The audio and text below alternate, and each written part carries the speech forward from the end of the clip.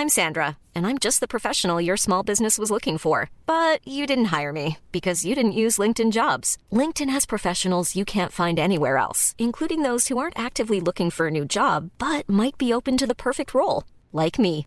In a given month, over 70% of LinkedIn users don't visit other leading job sites. So if you're not looking on LinkedIn, you'll miss out on great candidates like Sandra. Start hiring professionals like a professional. Post your free job on linkedin.com/people today. There's never been a faster or easier way to start your weight loss journey than with PlushCare. PlushCare accepts most insurance plans and gives you online access to board-certified physicians who can prescribe FDA-approved weight loss medications like Wegovy and Zepbound for those who qualify.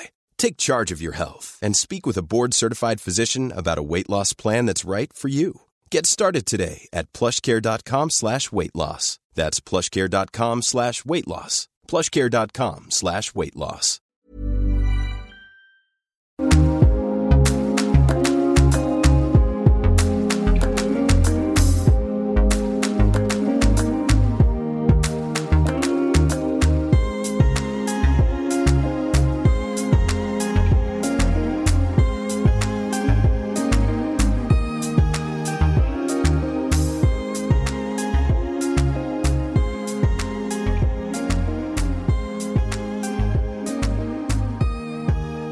You are very welcome to the Ireland's Birth Stories podcast. My name is Cora Gernan. I created this space for women to share all of the details surrounding their pregnancy, labour, birth and everything in between, without feeling shy about the detail. Sit back and enjoy over 100 hours of birth stories told by you, the listeners. Enjoy.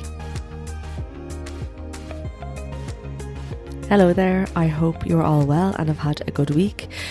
So this week, as you know, I launched more tickets for our event on the 2nd of September, and it's really nice to see the reservations coming in. So the people who I've interviewed before, or people who I've spoken to over on Instagram, and people who are, majority of which are coming on their own. So for those of you who are asking that question, is it suitable to come alone? It absolutely is. So I'll leave a link in the show notes. If you are still thinking of coming, you've loads of time to think. So to share a little bit about this week's episode, before I go into more detail, I want to highlight that Celine's story, she does speak about the birth of her little girl Izzy, who was born sleeping. So we do talk about stillbirth and pregnancy after loss, as she went on to have her second little boy. So this is a really touching story. I know a lot of people will need to hear this conversation because unfortunately they will have experienced something similar.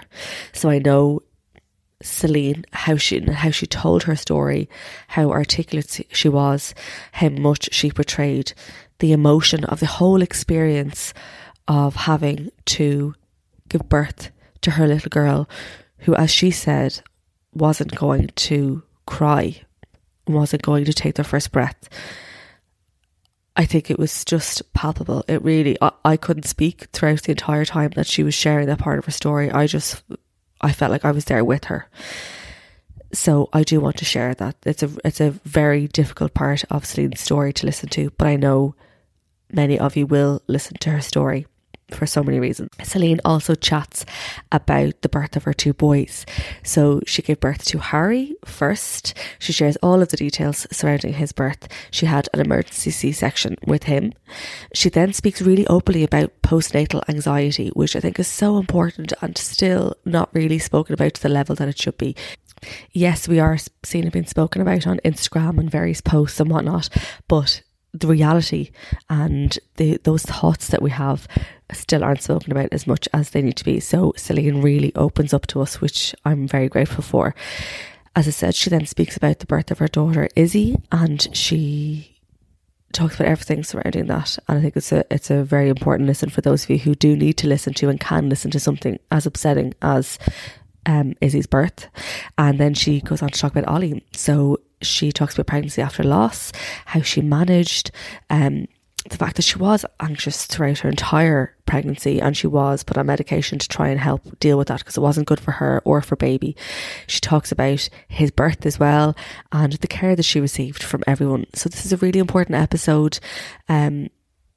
for so many reasons, not just for those of you who have suffered the loss of a child, but also for those of you who have suffered postnatal anxiety, continue to do so, who have been through an emergency C-section, who have gone through or are going through pregnancy after loss, and so much more. So thank you, Celine, from the bottom of my heart for sharing your story. So I'll leave you now to listen to Celine's story, and I'll chat to you next week with a brand new episode. So Celine, you are very welcome to the Ireland's Birth Stories podcast. Thank you so much for taking the time to chat to me this evening. Thank you for having me. Will we just, I suppose, get straight into your birth stories, and if you want to tell me a little bit about you and your family first. Yeah, so myself and John now are together it'll be 10 years this year now, but we worked together for a long time before then. So we've actually known each other, I'd say about 16 years maybe. Okay. So it was a good while before we actually got together, and we're now married 3 years this year. So I moved in with John in, I think it was 2014 maybe. And not long after that then, I'd say probably about 6 months to a year maybe, we decided then that we would have a baby. So that like, he works in the bank now still. I worked in the bank, and then I took voluntary redundancy just before COVID. So that worked out well, really, for me. But that's pretty much it now. We have had 3 pregnancies with 2 live births and 1 stillbirth. Mm-hmm. So Harry was our first pregnancy, first baby. He's 6 this year. He'll be 6 in August. And then my second pregnancy was Izzy, who was stillborn then at 33 weeks. And now we have Ollie, was my third pregnancy, and he is 6 months. Just gone 6 months actually, last week or the week before actually. So yeah, it's busy life. And are you at home now full time? At the minute, yeah, I am. I'm on maternity leave. My maternity leave is actually up now this week, and then I took the 5 weeks parental leave. But I want to go back to work. I haven't been working now really since AIB, since I worked there, which was December 2019. So it was literally just before the start of COVID. And then I did have like a part-time job. It was like a receptionist. So it was cover for my sister-in-law when she was on maternity leave. But that type of work just doesn't suit me really. And then I did an SNA course actually just before, just after I left AIB, and it's just very hard to get a job in it. But it is, I've heard the same. Yeah, it's really, really hard. But I'm looking for something now. All right, I'd like to be working by September, say. Okay, let's chat about your first pregnancy. So my first pregnancy was actually it was grand. We got pregnant actually very straight away. Like the first time we had tried with Harry, and then I had no morning sickness. Like I felt a bit nauseous maybe at the start, but I didn't have any morning sickness. And when I registered with the Coombe, then they said no, you can do the midwives, do the Domino scheme with the midwives. So it was great. I didn't have to go in there all the time.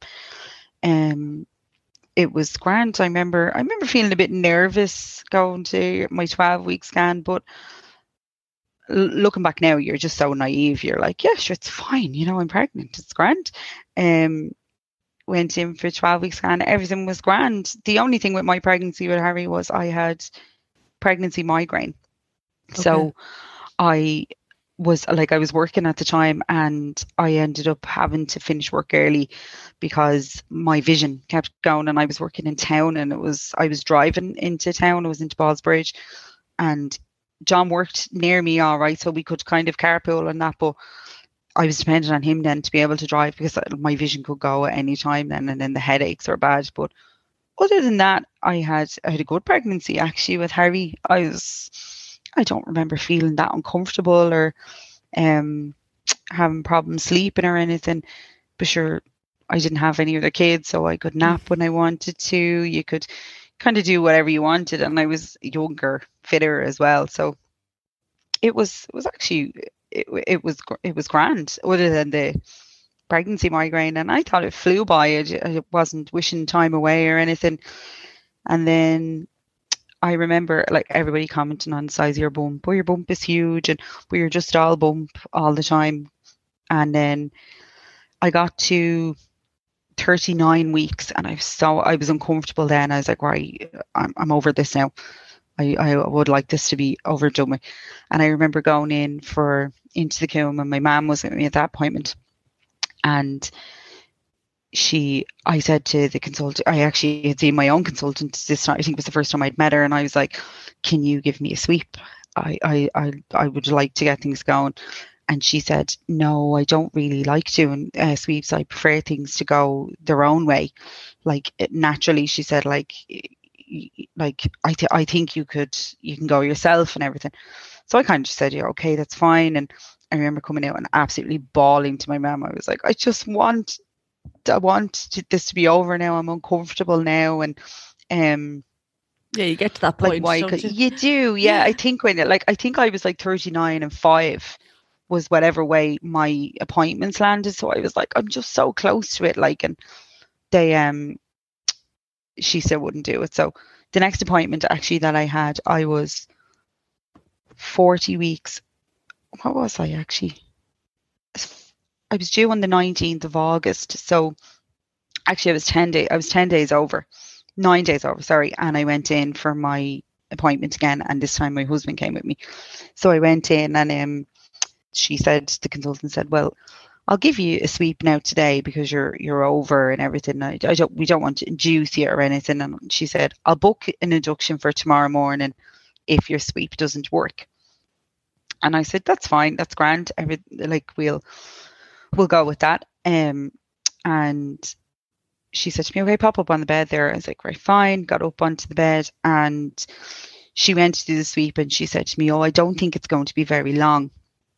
When you go home, she said, don't leave it don't go by the rules as such, what you've been told. She said, as soon as you start to have contractions, you should come straight in here. She said, it's just what I'm feeling. And I was like, okay, she knew better than me anyway. But as she actually, this is going to sound disgusting, but as she actually took her hand out from doing the sweep, she broke my waters by mistake. She said, sorry, excuse me. And she jumped back and she was like, oh my God, I've broken your waters. I'm really sorry. And she jumped up and grabbed the phone, and I could hear her ringing up to the pre-labour ward, and she was like, I'm going to send Celine up now. Her waters have broken. And she said to me, are you comfortable with this? Are you okay with that? And I was like, yeah, okay, yeah, fine. Like, I didn't really know what to expect. I was expecting to go home for a while and then come back in with pains and everything. So she said to me, no, your waters are like gushing there. Like, so she ended up having to give me loads of pads and everything. And I had like this like kind of long leggingsy kind of top on. And I remember just like sticking my head out the door to my husband being like, you need to come in for a second, because this was obviously pre-COVID that he could come into any appointment. And I was like, my waters have broken, so they're going to admit me. So he was like, oh, okay, fine, grand. They sent us up then to it's like the assessment unit, and she actually didn't even assess me there. They just put me straight down onto the ward. There's about 5 other people in there. And she said to me, okay, we'll be back to check on you in a few minutes, and we'll stick a trace on and everything, just to make sure that baby is okay. And then we'll have a look and see what's going on, like what happened and everything. So they put the trace on, and she said, everything looks fine. Your baby's head is down. It's like you're ready for labour, all right, but are you feeling any pains? And I was like, no, just a little bit of cramping. I was like, but there's no pains at all. So she said, okay, go for a walk. Why don't you go for a walk with your husband? And we were like, yeah, fine. We were down and get some coffee and get something to eat, because we had been in pretty early, and we hadn't been expecting to go straight into the hospital. So we were starving. Well, he was starving. And then we walked out, and we walked down the corridor, and we went downstairs and went down to the Starbucks, and we were in the queue to, like, we'd ordered 2 sandwiches or whatever, and I just remember feeling the most intense pain, and I kind of doubled down nearly went onto my knees, and he was like, "Are you okay?" And I was like, "Oh my God, is this labor?" Like, I was like, "Is this a contraction?" Like, you haven't a clue, like, Yeah. when it happens the first time. So I had to stop, and I was like, I need to catch my breath. I was like, I had read loads of stuff about breathing and everything, but I think that in my head it was just went out the window. Like, I was in the middle of Starbucks, and I was like, I wasn't expecting that to happen then. And I remember saying to him, I think I need to get back up there. So he was like, we grabbed like food or whatever. And I'd say it took us about 15 minutes to get back up, because I had to keep stopping. And like, I walked up the stairs. I was like, I don't want to go in the lift. I'd rather walk up the stairs.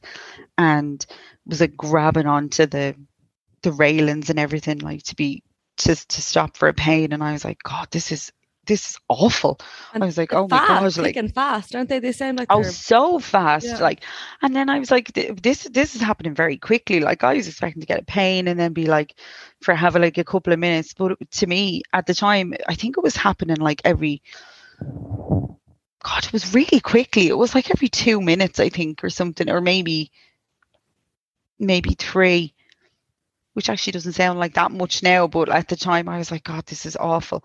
And I got to the corridor of the Sesame where the wards are, and I stopped again, and one of the nurses was like, "Oh, you feeling pains?" And I was like, yeah, really, really feeling pains." So when they had checked me before I'd gone down to the coffee shop, they were like, I was no dilated. They were like, "No, your waters have just broken." But then by the time I had gotten back and onto the bed, she was like, "Right, you're 2 now." And I said to her, "Look, this is like really awful." And she was like, "Well, we can give you some paracetamol, because we can't give you pethidine or anything like that, because the baby will be too drowsy and you're going pretty quickly." So they didn't even get to put a trace on me in there. She just said, "I actually think we'll bring you over to the delivery suite."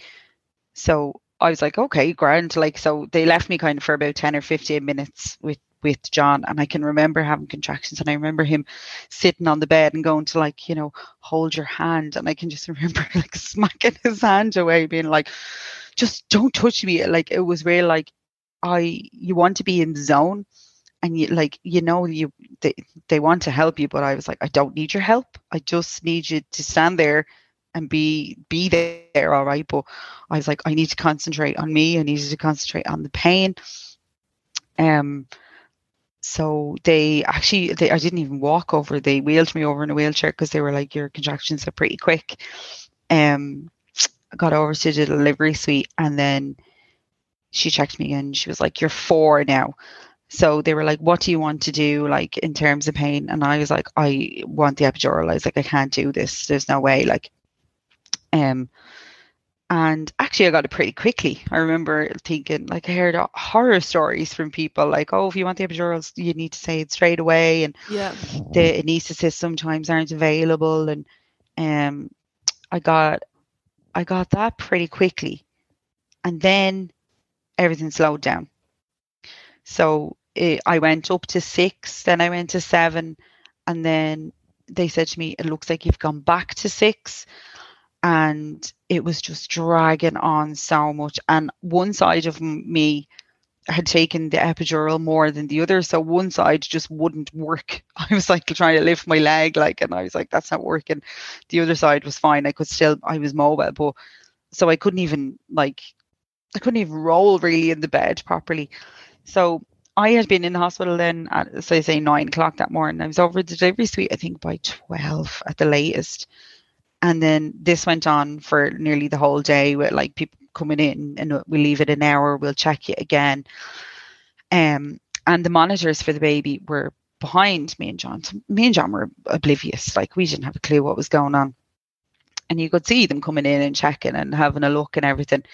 And then when I got to 10 centimeters, the midwife and the consultant who was on call came into the room, and they were like, you could see them looking at the baby's monitors, and then they said, we're actually going to do a trace, and not a trace, what's that test they do where they scratch the baby's head? Oh, the pH, where they check for the pH.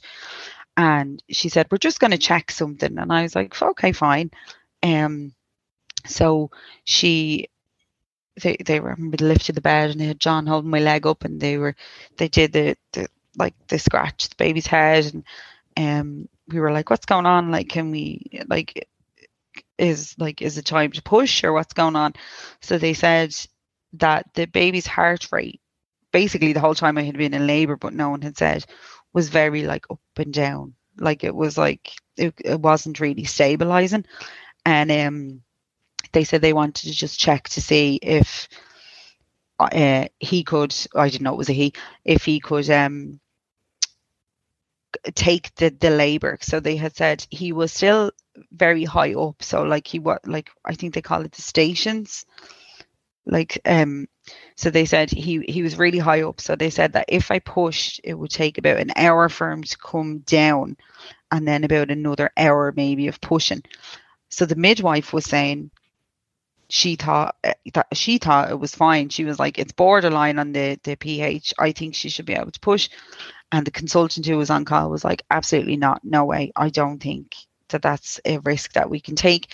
So they were having this argument down the bottom of the bed, and me and John were still like, I don't really know what's going on here. Like, and of course your phone is hopping with people going like, well, is there a baby yet? You went into labor hours ago, like, and your family and all like worried to them because you haven't been texting.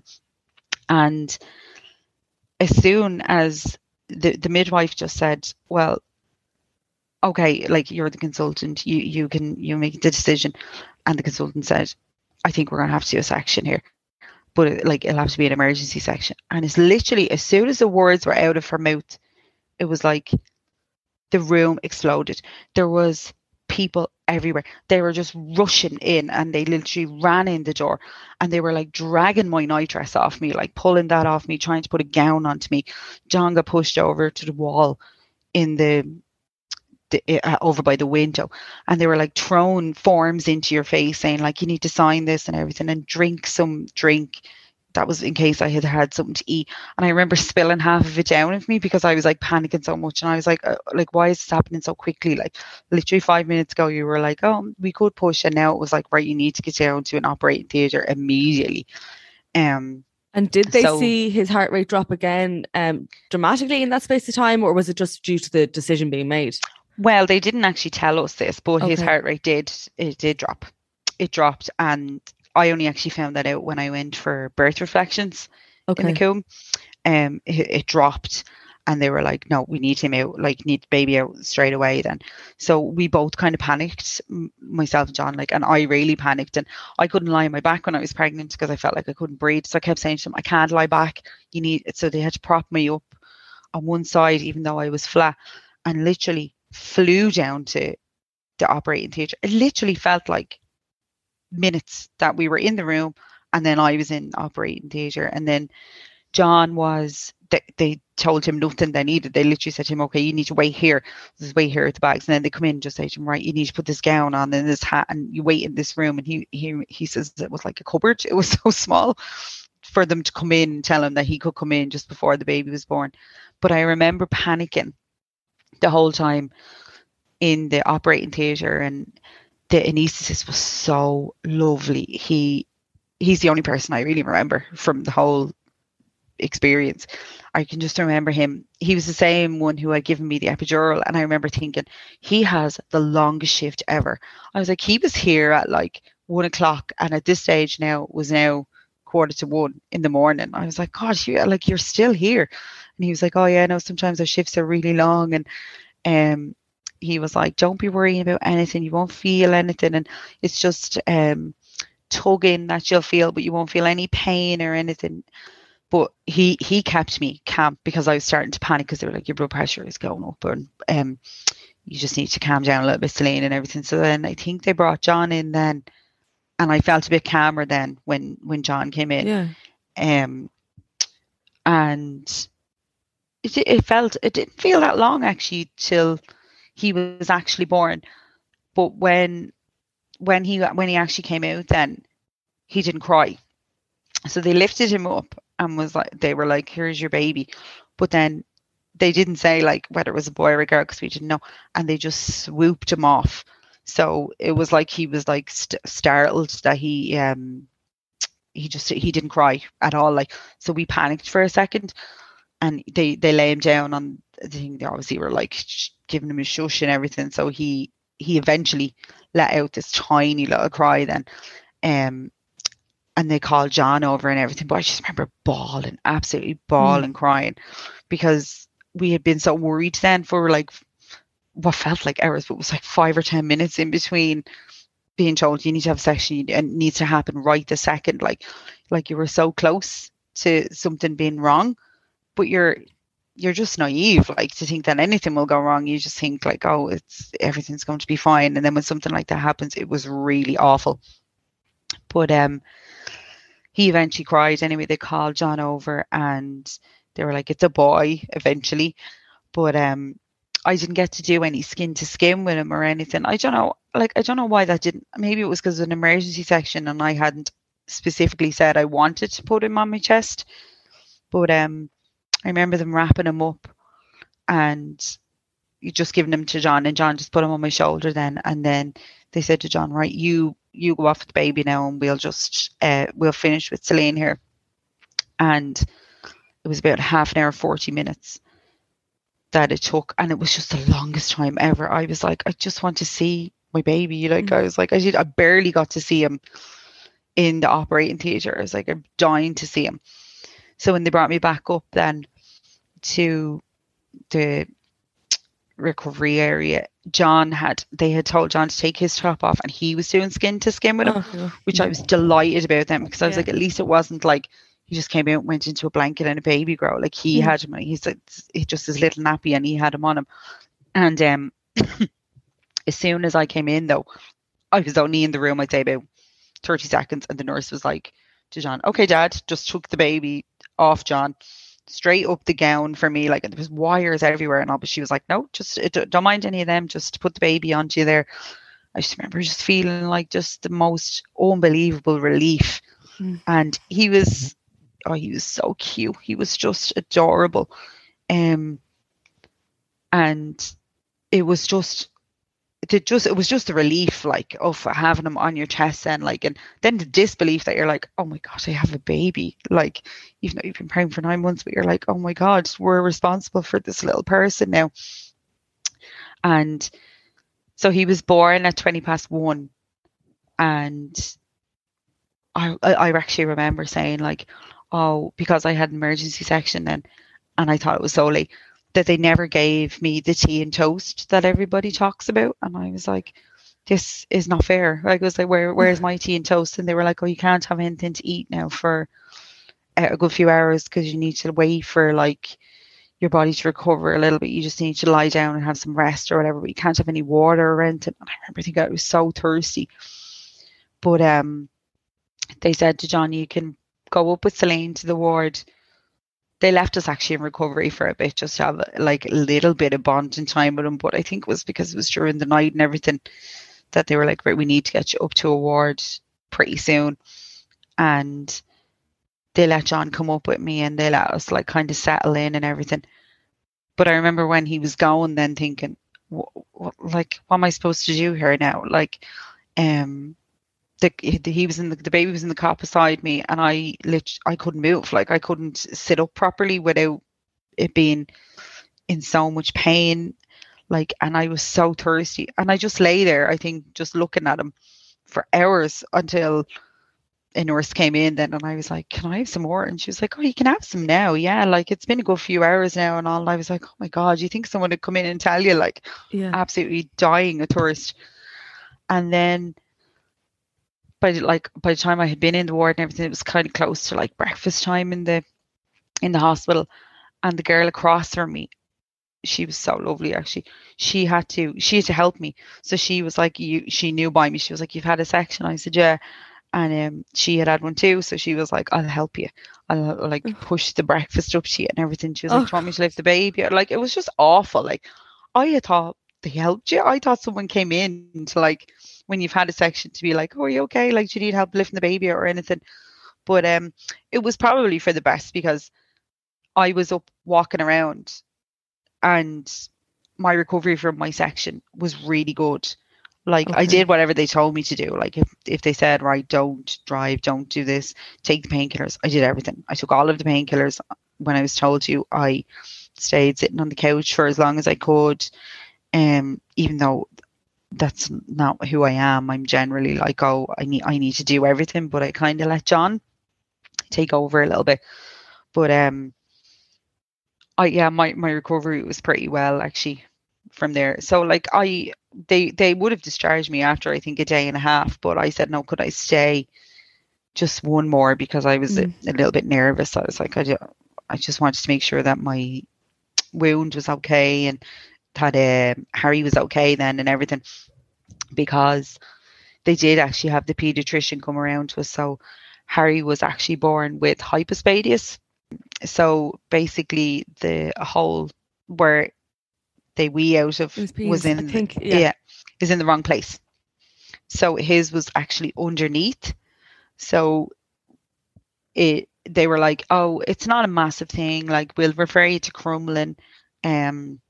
It just needs to be fixed, like for him, for like it's nearly for cosmetic reasons, because like they said, like you can see he's weeing, but it just came out of the bottom from the underneath. So actually we never got the whole, when people say, oh, you have a boy, you have to like push the wheelies out straight away because they'll wee all over you. Harry would never wee all over you because the wee would just come out like straight into I think it's quite common, isn't it? I think I've heard it's sorry, excuse me. Yeah, actually, like I found once Harry had it and once you start looking into it, there's a lot of people who have had it. And they like to do it earlier, the operations, but we just got referred to Crumlin anyway for Harry. Harry's actually wasn't done for a long time though, but the earlier the better. Like if someone was to tell me now, oh, their baby had been diagnosed, I would torment the hospital to get it done earlier because they don't remember then. Like when they're a bit older, it's a bit more traumatic for them, I think. But so we stayed in hospital for a couple of days, and then we came home. God, I remember it was miserable actually. We came home, it was August, and we we settled into like parenthood fairly well actually. Harry was the most amazing baby actually. Like he drank and he slept. That was all he did. He was fantastic. Like we never had any problems with him sleeping through the night, nothing like that. He slept through the night from really early, and everybody kept saying, "Oh, he's spoiling you now. You'll never have that again. Like you won't have another baby that'll sleep through the night like he does." But he was fantastic. But I was so anxious. I keep checking him all the time, and I was, if I thought he should have 4 ounces of his bottle, if he only had 3.5, I was panicking, going, oh my God, that other half an ounce now. We're like, what's going to, that's going to affect his sleep, and that's going to affect this, and he won't sleep. And it literally just built up and up and up and up. And I ended up, I'd say, when he was a couple of months old anyway, I remember saying it to my GP that I was like, this doesn't feel right. Like I'm anxious about this all the time. Like that can't be right. Like I know I'm supposed to be a little like have a natural instinct of being like, oh, wanting to protect him. I was like, but like if something went wrong, or if it might not even wrong, but if it didn't go according to the plan of my day, I was like, the day is ruined. Like it's ruined. The baby's routine is ruined. Like everything is ruined. And I didn't want to. I was like, no, I can't go to the shopping centre because that's in the middle of such and such a nap time. And like it took over. So I spoke to, it took me ages now when I went to the GP though, and he said, they were like, it sounds like you've postnatal anxiety, not postnatal depression. And I was like, oh, okay, I've never heard of that. I was like, I had only heard of postnatal depression up till then. And I was like, I didn't think I had that. He was like, no, it's just, he was like, it's fairly common. But he was like, and it's very manageable. Like you just, so we talked through a couple of options of what he thought maybe would work for me for a while, even just to try out then. So I took medication to help me with the anxiety for a couple of months, and it was the best thing that I could have done for myself, because I feel like I missed out on the early months of Harry and enjoying how good he was, and how like just actually enjoying it, rather than worrying constantly of just look and say, oh God, is he sleeping okay? They're like, oh, he's asleep 40 minutes now and has to be an hour, put him back asleep there for 20 minutes, where I didn't have that then. Like obviously I still was like, oh, I like routine, and so does my husband. So after that then it wasn't so much like, oh, your day was ruined. It was just like, oh, okay, well, we can try something else then later on. It helped me massively. But it wasn't really spoken about. Like no one really talked about it. Like I wouldn't have openly told people, oh, I have postnatal anxiety, that's why you think I'm a lunatic, like of I had to do this and I had to do that all the time. And I don't think I really told many people at all, actually. I kept it to myself, but it was bad for a while. But kind of between that and then just really talking to the GP then about it then, and trying to like talk yourself around it, like your anxious moments, and like trying to like just like talk yourself out of them then. Like when you feel it kind of creeping up on me, then I'd be like, right, you need to think logically here, like this was like nothing's going to happen, the world's not going to end, and you start going through a list of things then, and then I'd be like, right, no, I'm fine now, everything was fine then. But it's very hard to shake that off if you're already that type of person. If you're already like, cause I'd be that type of person. I had it, wasn't until I had it with Eva that I realized I actually had it with Oliver too. Like I slept with the light on constantly because I was so fearful something was going to happen. And then it wasn't until I said it to other people, they're like, oh yeah, no, I slept with the light on for 6 months. And I was like, so did I. Do you know, people just don't talk about it. They don't talk about it, no. And it's sometimes it can be a bit isolating them, because you feel like everybody else is like this perfect child and perfect like couple of months after. Why are we struggling, or why am I struggling so much to accept that I don't like things from this way or whatever? Like it just wasn't really talked about. But it's better now, obviously. Like, and it's, you get open conversations with people. But I don't even think when I had Harry, it wasn't very common to talk about. But he was it like it's probably, it's one of my biggest regrets that I didn't go about it earlier, because I would have enjoyed it so much more with him, because he was an absolute dream. And everyone was like, he's such a dream. And I was like, yeah, he's great. And I was like, oh my God, but like he has to sleep for 45 minutes. Like, don't talk to him, like, or don't do this. Like, but he's actually an anxious kid now himself. So he obviously got that from me. But yeah, he was such a great baby. He really was. Like I just wish I had enjoyed it a bit more with him. So at what stage did you, so when things started to feel a little bit easier and the medication kind of made you feel a little bit better, when did you feel, how long were you on the medication for? I was on it for 6 months. Okay. And then I came off of then, and I was like, I actually, at this stage then, like, I think Harry was nearly 1 then, and he was in a great routine for everything. So I was like, I felt like, I was like, I don't really need this anymore now. I knew the signs then as well, that like if I could feel it creeping back up on me, or if I was like, right, I don't like starting to like overthink this or overthink that situation. And actually I think going back to work helped as well. So I went back to work when Harry was 8 months old. Okay. I took 2 months unpaid leave after my 6 months, and I went back when he was 8 months old. And I think going back to work really helped, because it was at the time John was, when he was in work, he was in AIB, actually in town. So you're a lot of the time at home on your own as well then. So that probably didn't help the situation then either, then that like you've nobody to kind of bounce off. Like maternity leave is very lonely. Like people don't like to really talk about that either. Like, but you're supposed to be brilliant, going out for coffee and doing this and doing that, but you don't get the time to do that. And especially if you're anxious, you don't want to leave to do any of that either. So I think going back to work actually really helped. as well, it helped.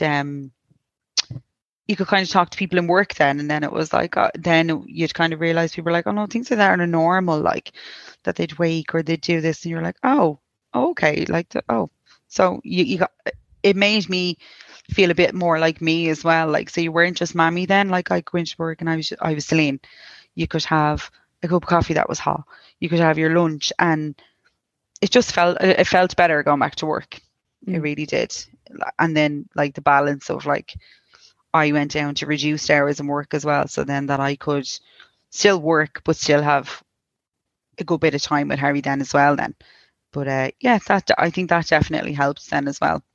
But medication at the start definitely helped me, and I probably, when they suggested it first, I was probably thinking, oh God, I don't want to do that. Like, but I don't know why. I don't know why I would think that, because if it's going to help, it's going to help. Like, I think like everybody should make the decision for themselves. Like, if you feel like medication will help you, or if you feel like therapy or talking, like, go with that. I definitely think it's all there for a reason. Exactly. So when did you feel ready to add to your family again? So when we got married in June 2019, and we said that we'd go on honeymoon, and then we said when we come back from honeymoon, we said we felt ready then, that we were like, we'd like Harry to have like a sibling. We was trying to get pregnant then, and we were like, oh sure, it happened so easily the first time. And so I'd say we started trying maybe in like August, September 2019. And it was nearly a year. No, it was before then, because it was nearly a year before I fell pregnant again. And it was in the middle of COVID then as well. And I was starting to get a bit anxious then that it wasn't happening. And I was like, I don't know why this isn't happening. Like, it happened so easy the first time. Like, is there something wrong? I was nearly going to doctors. Like, I know you have to wait a certain amount of time and everything. So, what I did was, if you're an anxious person as well. Yeah. So like, I was like, maybe I'm overthinking this. Maybe we're both overthinking it. And like, I know people are like, oh, you should just relax and it'll happen and all. And you're like, that's the most ridiculous thing to say to people. Like, I just think it's so stupid.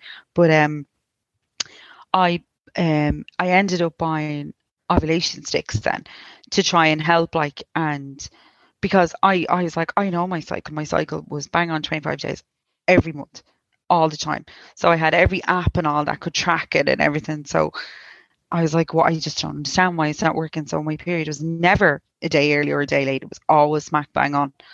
So I was like, I know when I ovulate, this is silly. Like, but when we actually bought the ovulation sticks, it turned out that I was actually ovulating much later than what I thought I was. So it was like 2 or 3 days later. So that would, like, eventually when I ended up pregnant, I ended up pregnant, maybe I think it was the first month after using the ovulation sticks, and I was like, oh, I was just ovulating the wrong time. And like, I just didn't know, like, I thought like, oh, sure, the app is telling me it's these days, like, and this is what it is. So out of my 2 children, Eva is naturally the most curious. She's in at everything. She wants to see what's in every press. She wants to see how every toy works. Is just into everything. And although it's just a new way of parenting that I didn't have with Oliver, I just had to be prepared for this child who's being stimulated constantly. So say hello to Brain Building with Panda Crate. It's exactly what I needed. It's a subscription service for play essentials designed just for babies and toddlers aged 0 to 24 months. It's created by play experts at KiwiCo in partnership with Seattle Children's Hospital. Panda Crate is thoughtfully designed with care to stimulate your baby's brain development through play. Panda Crate is a science-backed, research-based approach to play and recognises that there's more to babyhood than the milestones itself. So within the Panda Crate, there was lacing beads. So Eva can sit down and do something like a jigsaw, but she'll have it done really quickly. And with the lacing beads, it takes her just a couple of minutes and she has to use both hands so she can really explore each piece, thread the shapes onto a string and develop bilateral coordination. Really, really handy. And also there's a peg puzzle. So it's another way to solve shapes, and it's nice. They're nice wooden, robust toys. They're easy to clean, nice solid shapes. And I find the other toys that you put, for her anyway, to put say a block into something is far too easy. So the peg puzzle was just really handy. It challenged her a little bit more than the others.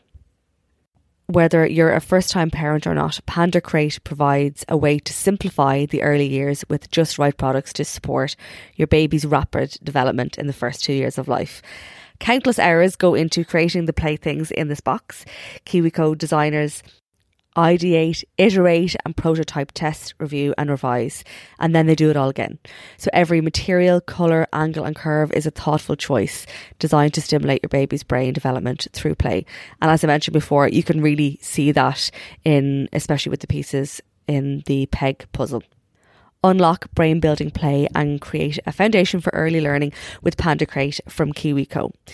Get 30% off your first month plus free shipping with code IREBIRTH at kiwico.com. That's 30% off your first month at KIWICO.com with promo code IREBIRTH. On to the rest of this week's episode. Yeah, so I got pregnant then in the June 2019, just after our first wedding anniversary it was. And I kind of knew what it was going to be like to be pregnant during COVID because my sister-in-law was pregnant at the time and my niece had just had a baby in the May, just literally just as I got pregnant. So she, I knew what to expect with appointments and stuff. But I went to my first appointment in our local health centre because I had done the Domino scheme. And when we were filling in the questionnaire and everything, she had said to me, how was Harry's birth? And I was like, oh, it was an emergency C-section. And she was like, oh, well, you can't come here anymore now. You'll have to go to the Coombe all the time. Once you've had an emergency section, you have to be seen by its consultant-led care or registrar. And I was like, oh, okay. I remember thinking, oh, God, I'm going to traipse into the Coombe all the time now on my own for these appointments those appointments are like 4 or 5, if even 4 or 5 minutes long.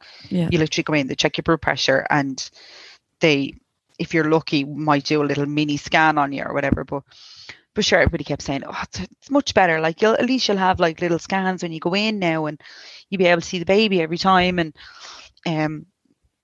I was like, yeah, okay, yeah, it's grand. So I wasn't a risk for diabetes or anything, so they never bothered doing a test or anything. But I do remember when I was pregnant with Izzy, I was much bigger in myself. When I was pregnant with Harry, I had the bump. But when I got pregnant with Izzy, I kind of was bigger everywhere, I felt. And my pregnancy actually with Izzy was okay, uncomfortable because you're a bit older. And you can't sleep, and I had carpal tunnel in my hand. And I just remember loving my pregnancy pillow. My husband hated it. He was like, it's just taking over the bed. But I absolutely loved it. And I slept with that all the time. And I had heartburn, fierce heartburn actually, with Izzy, really bad heartburn. And other than that, it was grand. Like the going for my scans without John wasn't very nice at all. Now I remember going for my 12-week one, being like, this is grand, like everything's grand. Sure, I've been pregnant before, I know what to expect here. They'll come in, they'll give me a date, it's grand. So I went in for that one. He waited out in the car park, and I remember them saying, like, did the scan and everything. They were like, your due date is the 16th of February, and then they changed it to the 13th, but then said, we'll leave it in between the 13th and the 16th. So we were grand, straight back at George John, delighted. Everything was fine. And we got to the anomaly scan, then went into that. And I remember the night before that being a bit anxious. I was like, God, what if actually something is wrong and I'm on my own and it's just awful. And I know he's in the car park, but having to ring him then and everything, like, it'll just be so awful. And like just being in the Coombe pregnant with Izzy compared to when I was with Harry, it was mad. Like when I was with Harry, it was like so many people everywhere. When I was there with Izzy, it was like a ghost town. Like you'd go in and there'd be like very little people in waiting rooms, and which obviously you need it. But I remember waiting for the scan, just thinking, oh God, I really wanted it to be over quickly. Where you should be excited about those things, yeah. like, and I remember when I went in for the scan, and the girl who was doing the scan was this, like, it sounds terrible, but she just wasn't very nice. Like obviously she has a job to do as well, so like, but she just wasn't very chatty or anything. She was just like, yeah, jump up in the bed there now and just the anomaly scan, and very like straight to the point. And she was like, okay, we'll be good. Like, I won't really talk now so she was like, yeah, Grant, yeah, fine. And she kept saying to me, you're gonna have to lie on your side. I can't see what I need to see. Like, can you lie? I was like, yeah, okay, yeah. And then I was worried. Then I was like, oh God, what if there's something wrong? And she was like, no, that's fine. It's fine. Everything's grand. And then it was just like, do you want to know the sex baby? I was like, no, grand. And then straight out the door. It was very quick, very like business-like, and straight out the door. And there's like 2 or 3 pictures for you. It just felt really impersonal, but I'm sure they were under an awful lot of stress as well in the hospitals. And they're not easy scans to go to. And it's nice when you get someone who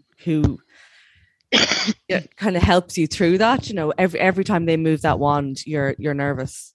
You are, of course, yeah. Like, and like you could see her, like, you know, putting the notes on it. You know, when you go for the anomaly scan, and they're like left foot, like left part of the heart, this part of the heart. And at that stage, actually, I had said to her, I was like, I don't feel a huge amount of movement all the time. And like, I think I was 22 weeks at that stage. And she said to me, the baby is breech. And I was like, oh, okay. And she said, like, so you might not feel an awful lot of movement, but she was like, just be aware for the movement anyway. I was like, oh, okay, grand. And then every night when I went to bed was when Izzy would start to move. So like, I'd literally lie down on my side and Izzy would go mental. It was like nighttime was her time. And other than that, I went in for my normal appointments. I think I was in mid-December, and I think my next appointment was due to be in the GP on the 29th of December. No, not the 29th, the week after, actually.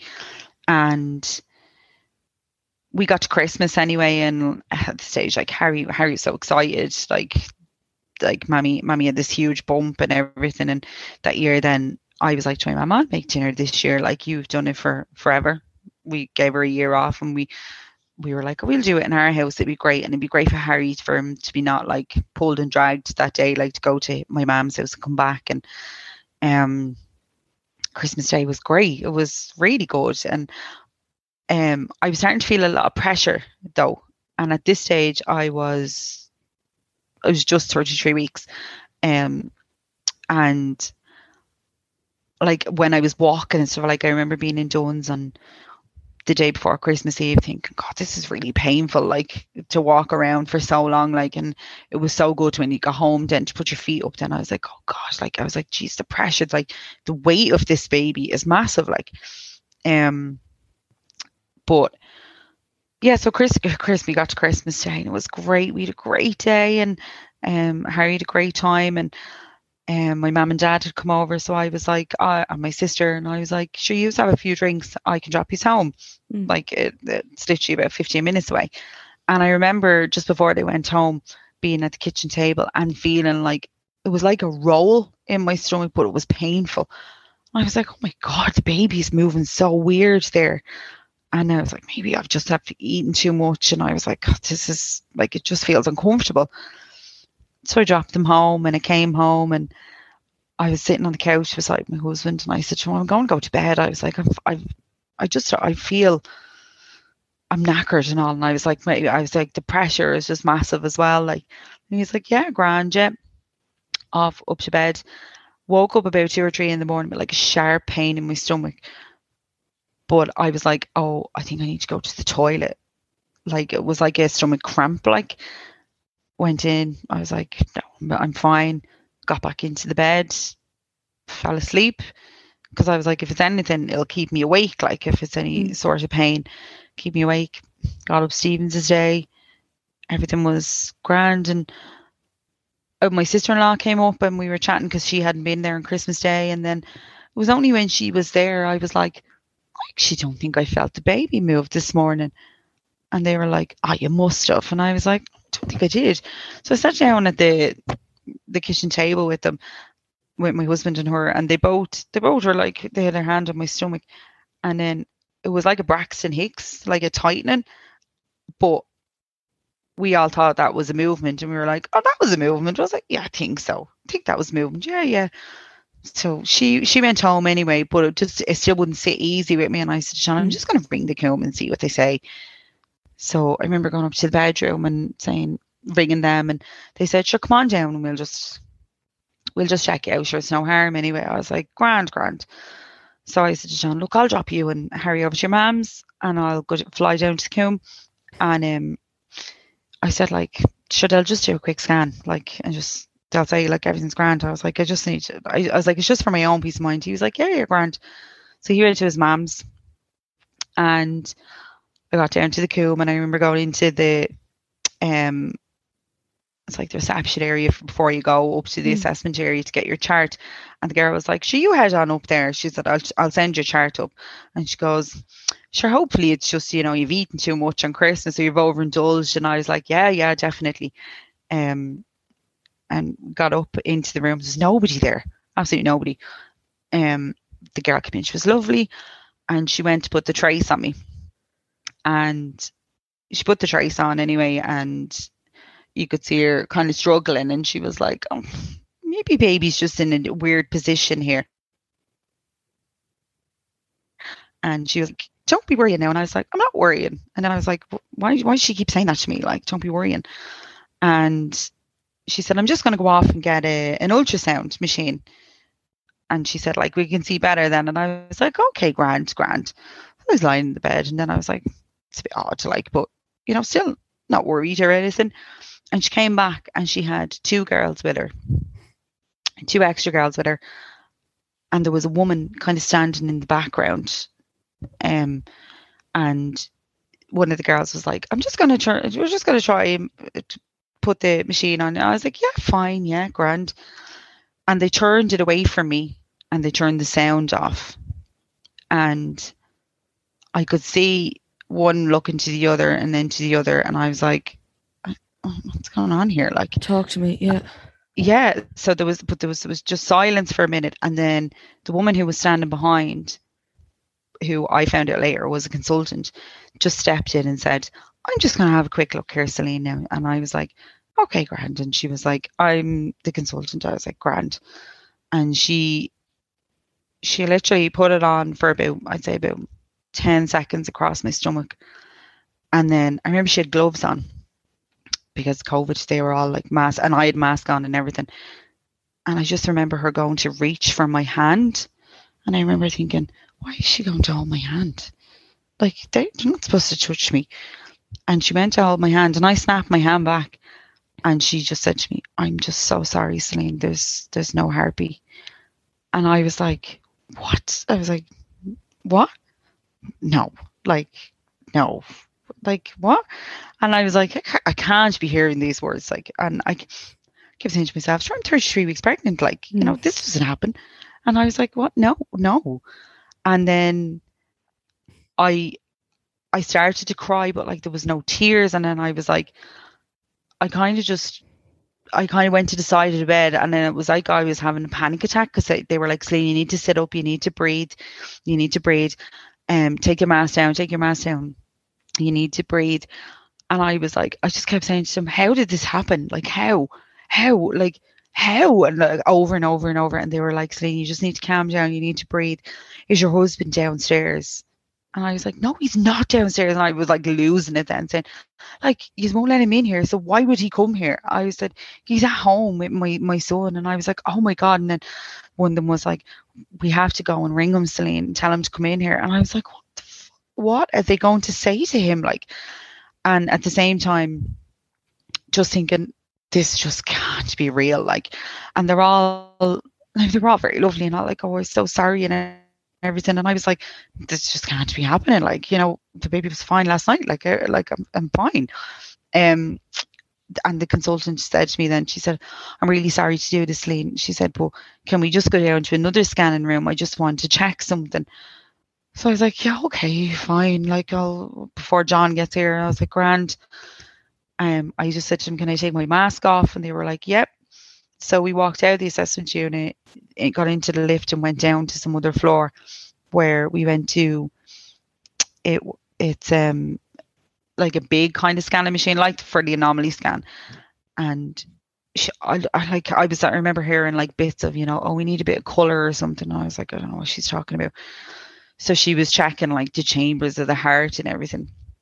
And she just said to me, she just wanted to measure the baby just to see if, like, how long.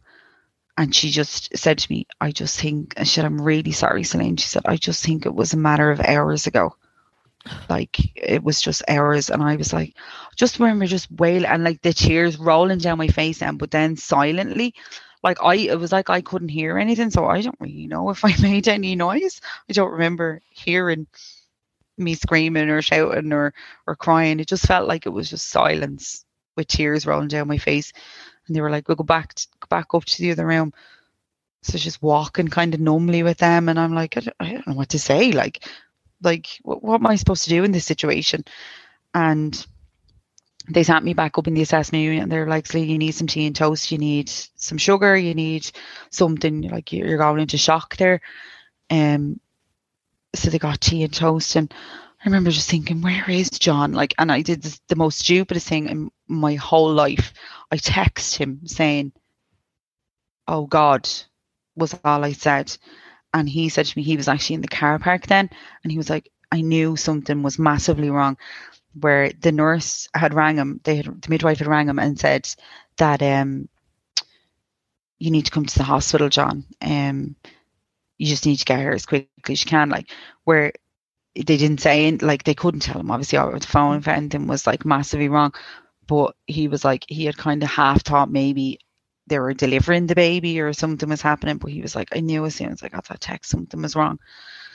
So they had left the curtain, because there was nobody in the assessment unit, they left the curtains open. And when they had said to John on the phone, actually, when you get to the COVID desk at the Coombe, they were like, just say your name. You don't have to answer any questions or anything. So he was like, he was a bit sus about that then as well. He was like, something is massively wrong here. If they're like, you can just come straight up, like. And he burst through the assessment room doors, and he just took one look at me and he fell apart. Like, he knew I didn't even have to say anything. And I just kept saying, I'm so sorry. And I was bawling. He was like, what are you sorry for? And they left us there for about, they just pulled the curtain around us for about 5 or 10 minutes. And he was in complete disbelief. He was like, how did this happen? Like, how does this happen? Like, you're so far along. Like, we were on the home stretch. We were like weeks away from the baby being born. Like this doesn't happen to people. Like, how? Like, and you're grand. Actually don't know how I'm not crying. Actually, this is probably one of the first times I haven't really. And they came in and they were like, I could not fault the Coombe for everything that they did for us. From that moment onwards, it was literally, they came in and they were like, right, Celine, like, it got a bit clinical first, where it was like, you really need to take this tablet. So this tablet is going to stop your pregnancy hormone immediately. And in 48, you need to be back in the hospital from 48 hours of taking the tablet. And when you get here, we'll start the process then. Like and I was like, what happens? Like, I don't know what happens. And they were like, look, we'll talk about it more. Like, and they gave us this purple card with the end of life symbol on it. And they said, you just show this at the reception in the Coombe. Anytime you come and go as you please. Like, you don't have to, there's no visiting hours, no nothing. And they said, we'll have a private room for you when you come back in. And they said, or you can stay here. You can stay here now for 2 days and then start the process. And I was like, no, I don't want to stay here. I want to go home. I was like, I have a little boy. I was like, he's at home. Harry was 4 at this stage. And I was like, I just want to go home to him. I just want to go home and hug him as tightly as I can. So they said, they gave me the number for the bereavement midwife, and it was kind of more or less, there's nothing you can really do now until you come back into the hospital. So you can come back down at any time if you want now, like if you feel like you don't want to hang around at home. So we were like, okay, we'll go home. And at this stage we had 2 cars there, so we just left ours and we went in John's dad's car because he had driven down. And we got down to the reception area, and I was like, John, he was like, I need to use the bathroom. And I was like, I have to ring my mum, because I told her I was going down to the hospital I was like, I'm just going down to get checked. I haven't felt a bit of movement. And then I remember standing in the reception area of the Coombe, and it's where they had their Christmas tree. And I rang my mum, and my sister-in-law was in the house, my other sister, and they were having a few drinks because it was Stephen's day. And she answered the phone. She was like, hello, like real delighted and all. And I was like, Mom, I just burst into tears, and I was like, the baby is gone. And she just went, what? Like, she shouted, what? And you could hear someone in the background saying, like, what's wrong? Like, and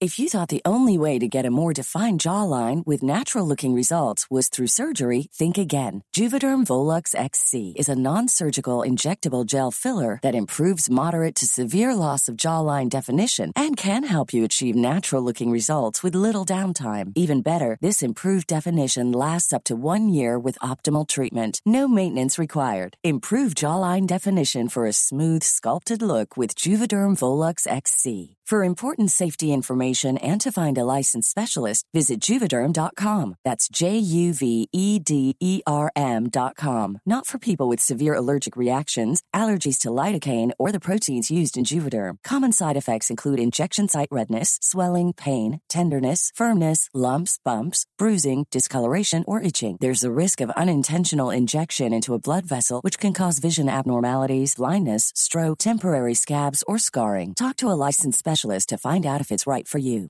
I'm Sandra, and I'm just the professional your small business was looking for. But you didn't hire me because you didn't use LinkedIn Jobs. LinkedIn has professionals you can't find anywhere else, including those who aren't actively looking for a new job, but might be open to the perfect role, like me.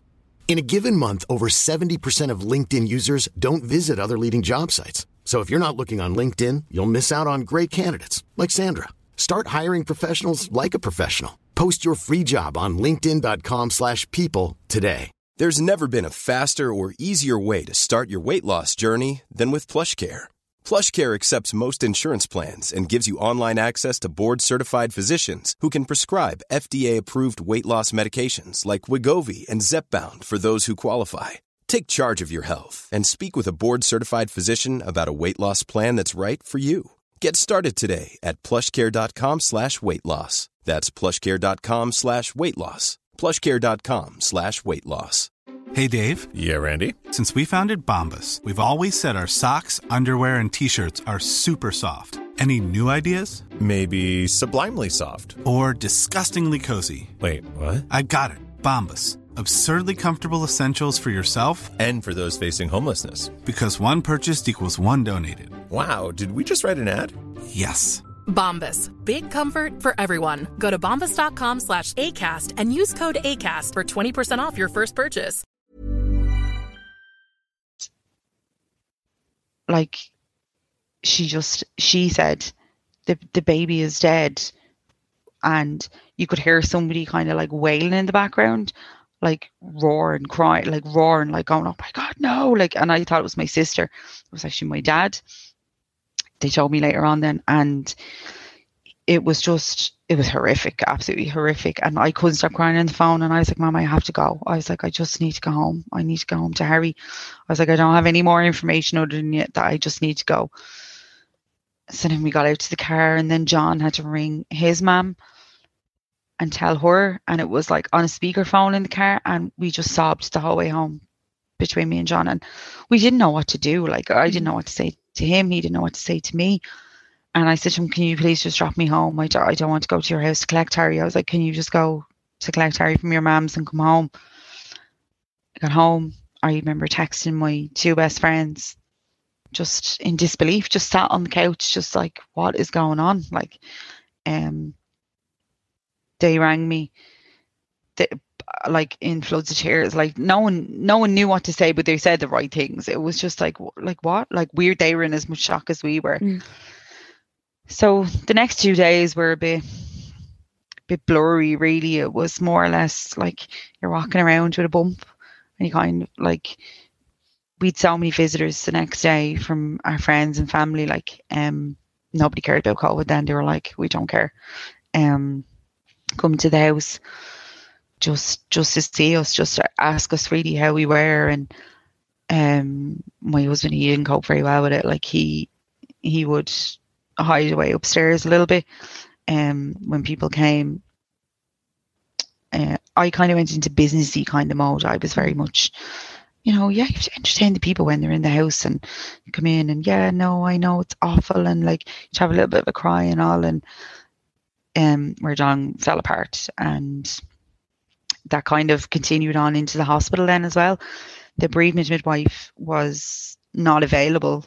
She I ended up having to leave her a voicemail, and it was only the morning that we were going into the hospital then that she rang me back, and she was like, I'll try and get up to you.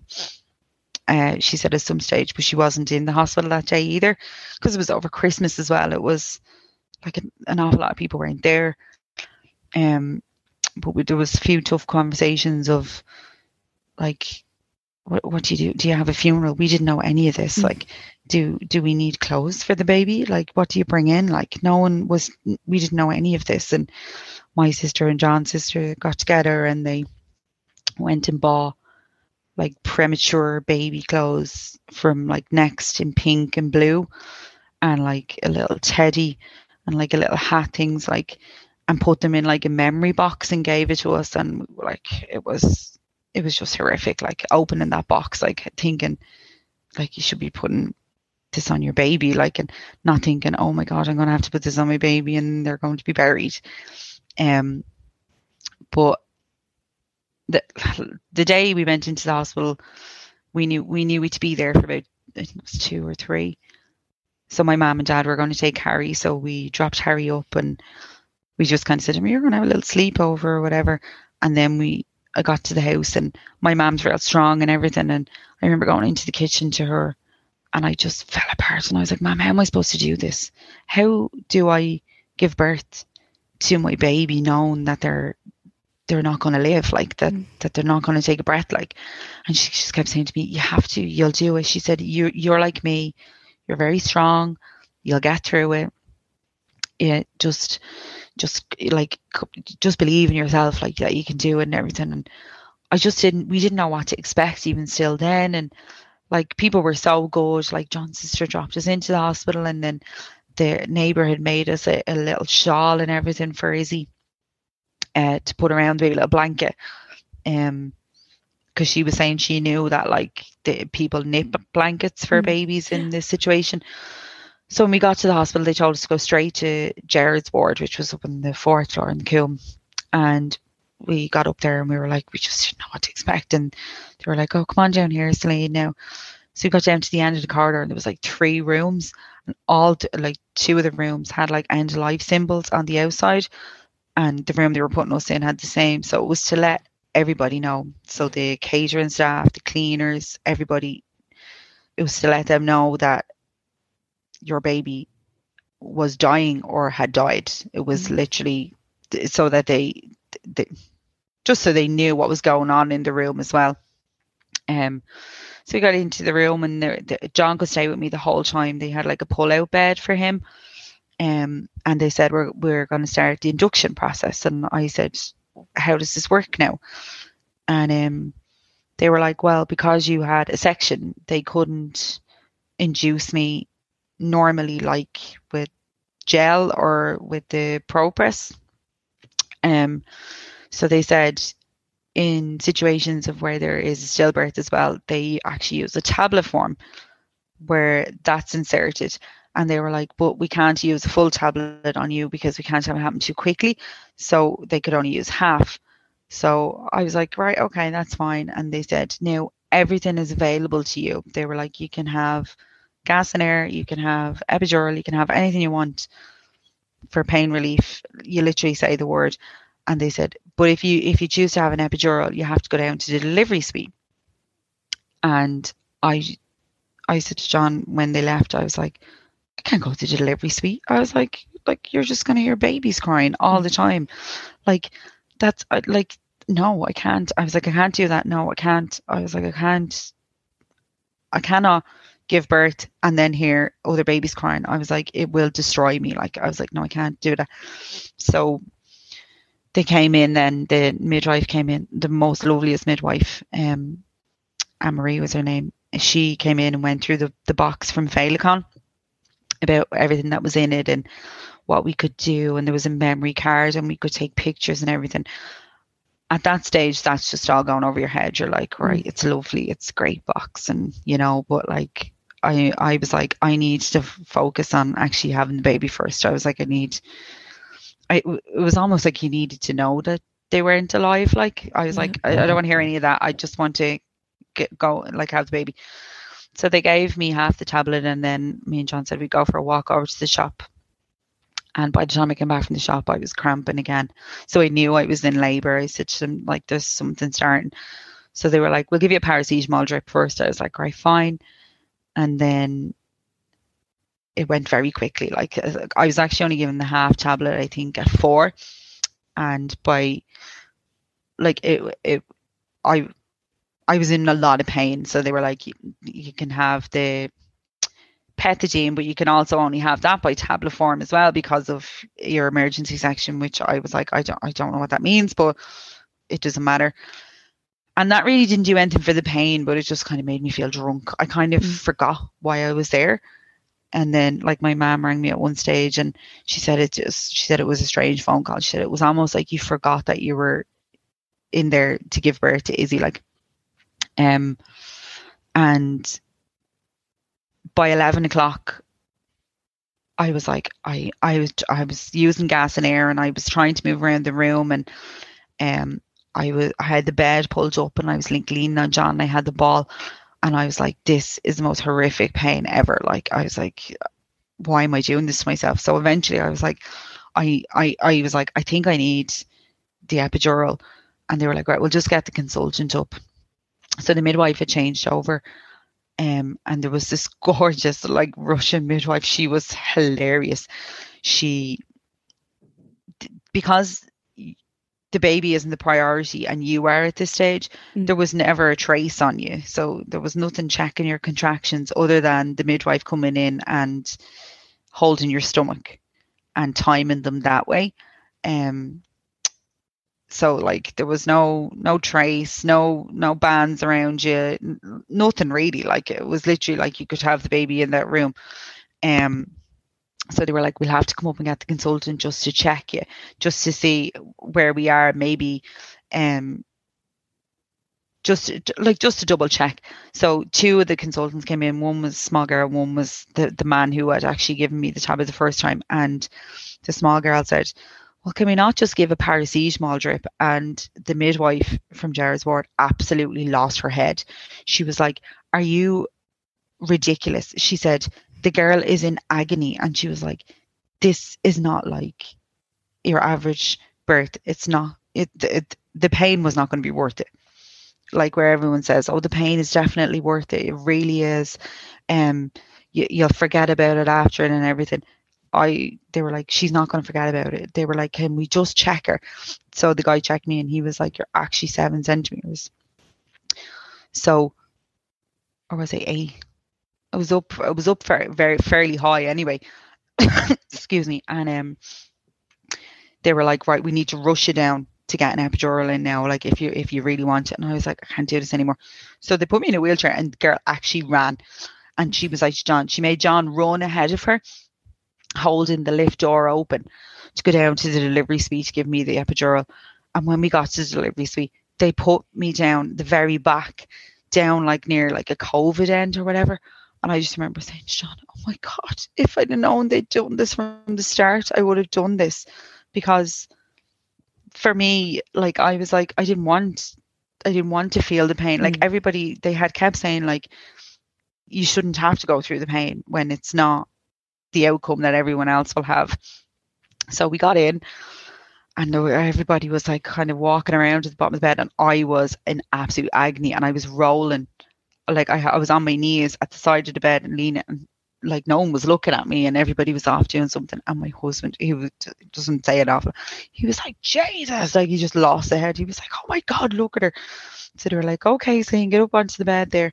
And I was like really trying, and the girl came in then, and the assistant to give me the form for the epidural, and I was like, I don't care. I was like, I'm signing everything. I was like, please make this stop now.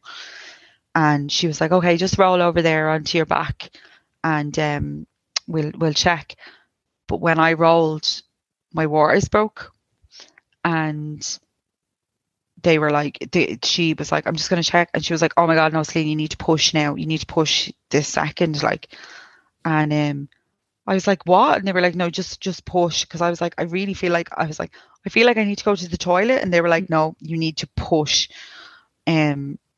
So it was like 3 pushes, I think, maybe. And she was born, and they said to me and John, do you want to know?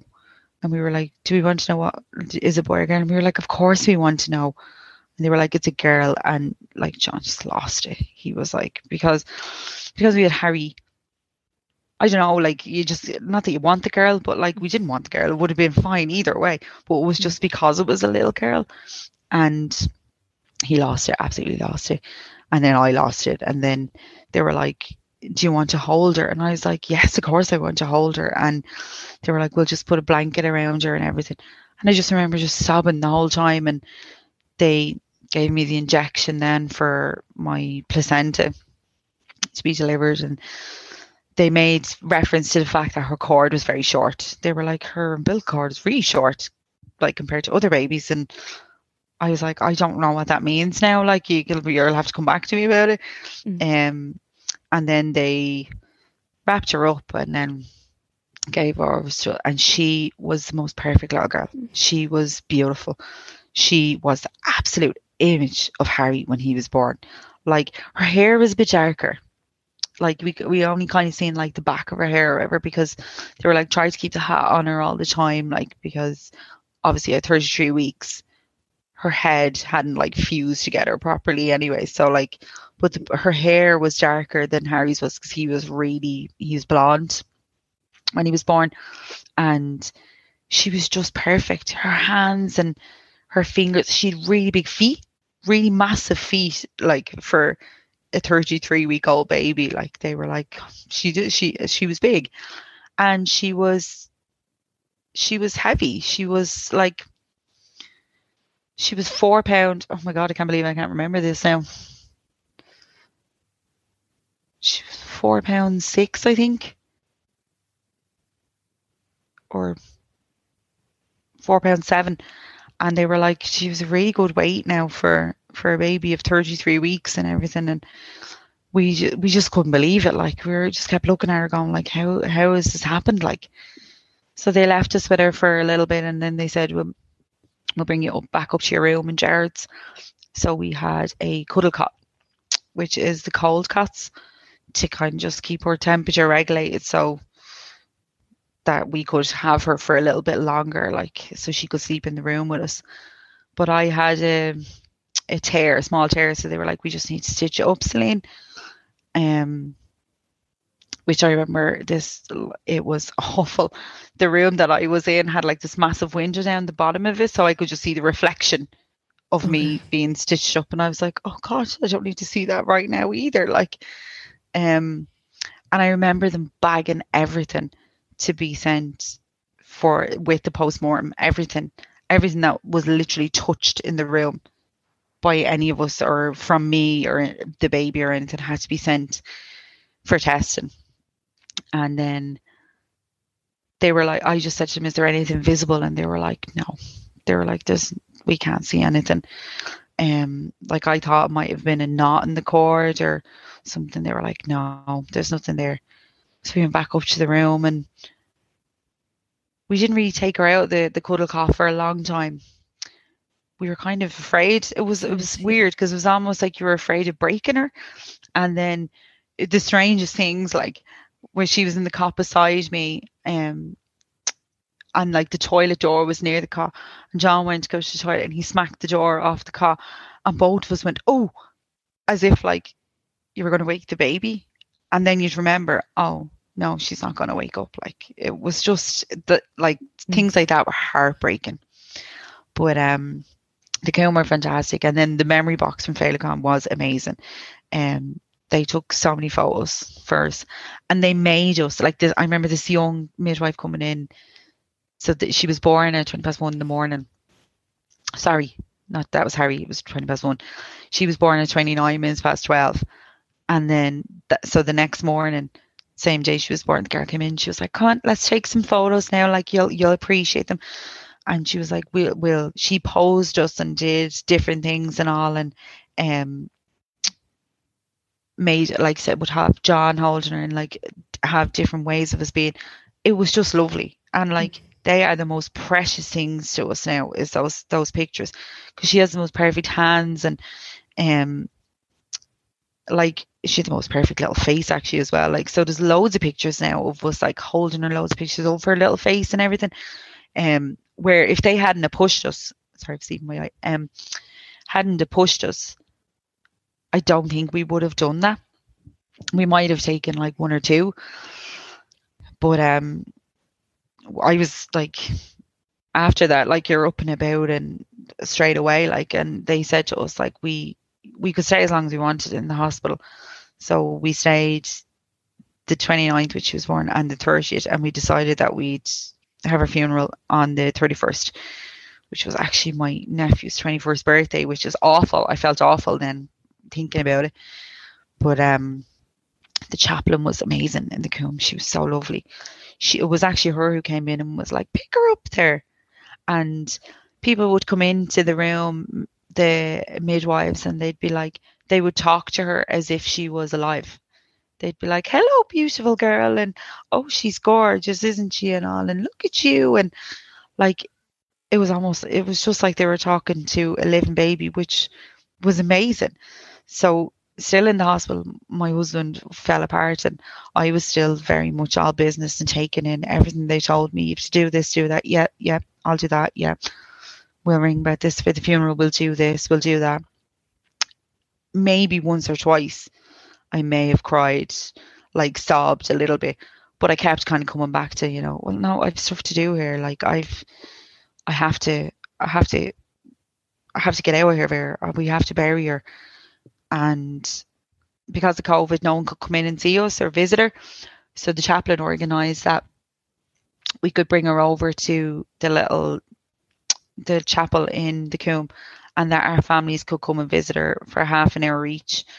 So they have like this little Moses basket for them, and it's beautiful, like really, really nice. So both their families got to come down and see her and hold her and have a bit of time with her then before the funeral the next day, which was lovely, and they all really appreciated it as well. But it was also nice that myself and John got to just have the time with her in the hospital, that it wasn't a constant stream of visitors coming in, because you just wanted to spend as much time with her on our own as possible. Like, and we really missed Harry at home, but we were like, he's with my mum and dad. He'd be fine. He's not going to have an absolute clue what goes on when I come home now, and with no bump or anything. But they had said to us, don't lie to him. Be straight with him. Tell him like that she did die. Don't mention the word sick, really. You don't want to scare him or anything. but just don't lie about it. So I remember going down on the morning. My 2 friends came up to see her before we put her in the coffin. And I think that's when I started to fall apart then. It was like I knew I wasn't going to see her again. So I couldn't pick her up, and I couldn't feel her anymore, and I couldn't feel her skin. Her skin was so soft. And we went down to the chapel, and they give you a couple of minutes with her then, and all, like, and you have to close the coffin then. So we put her in this gorgeous blanket my sister got made for her and everything. She got her name put onto it and all. We wrapped her in that, and then we had a little hat then from my sister-in-law. Like, my niece had just been, she was only a couple of months old, so there was a little hat then belonging to her. And the blanket that she had been wrapped in the whole time, I kept. And then Féileacáin give you these 2 teddies. So one teddy stays with Izzy the whole time, and one teddy myself and John would have the whole time. And so even when Izzy went for a post-mortem, the teddy went with her. Like, it goes everywhere with her. And then just before you close the coffin, you switch the teddies over. So you have the teddy that's been with her the whole time, and then she'll have the teddy that was with you. And then they encouraged us to, like, write little notes to her to put into the coffin then as well. It was heartbreaking closing that, and then just getting into the back of a car, holding, like, it just looked so tiny in John's arms. Like, we got up to the graveyard then, and the gravediggers got the time wrong. The chaplain went absolutely mental. So there was no grave dug for Izzy when we got there. So, and when we pulled into the graveyard, we had thought it would just be our families, because we were like, we just told them. And when we pulled in, the car park is huge in Bonabrina, and it was just full of our friends and families. Like, everybody was there, and they all everyone had masks on though and everything, but everybody just wanted to be there. Everyone was like, we just needed to see you. We just needed to see you. And then everybody had to wait around an hour for the grave to be dug. But John said he was nearly glad of it, because I got out of the car, all business again, to see everybody, hi, how are you? Yeah, hugs, kisses, everything. And he just sat in the back of his dad's car with Izzy on his lap in the coffin. He was like, I can't get out there. I don't want to get out and see people. I can't pretend like everything is fine. So up until the last minute then, he got out of the car then when they were ready for us. And we didn't have anything kind of religious or anything. Like, they tell you that you don't need to. John's dad just said a few words, and then Reenie, the chaplain, she said a few, like, verses and stuff, and then we just played a song. We actually played our wedding song that I walked down the aisle to, which in hindsight we were a bit like, oh, we can never really listen to that now anymore, and we love it. Like, but it's just too sad now when you hear it. And I remember them saying to John, do you want to place her in? And he said, yeah, okay, yeah. And he got in, he jumped, like, they put him into the grave, and I had the coffin then in my hands then, and I remember thinking, I don't want to let go of this, like, I have to hand her over. But I was like, you're handing her over to John, it's fine, like. And I just remember kissing it and handing it to him, and thinking he was the most brave person in the whole world to stand in her grave and actually place her in it then. I just thought it was just the most amazing thing. And everybody was just like, there wasn't a dry eye around from anybody. Like, they were just like, they couldn't believe it. And his dad helped him out, and we just sobbed there for a while. And then I just automatically was like, oh God, I just need to go home and see Harry. I was like, can I just go home and see Harry? So we just said goodbye to everybody. We came back here. Both their families came back with us, and like, we like a couple of sandwiches. It was kind of silly. Like, we didn't know what to do. Like, and sorry, my brother-in-law, you're fine, don't be silly. My brother-in-law had Harry because our nephew is the same age as him, so we knew he'd be fine with him. And oh God, I remember, like, literally someone was like, Sinead's car is pulling up outside the door, and myself and John, we literally just ran to the door. I was like, I just couldn't wait to get my hands on him and just squeeze the life out of him. Like, he was without a doubt, like, I don't know what we would have done without Harry. Like, we did not, like, even that day, like, we were like so delighted to see him. Everything was great. He wanted some pirate ship, and we didn't care. It was just after Christmas, and we bought him the pirate ship because he'd been so good. And I remember the minute he went to bed, I'd say his bedroom door shut, and I fell apart.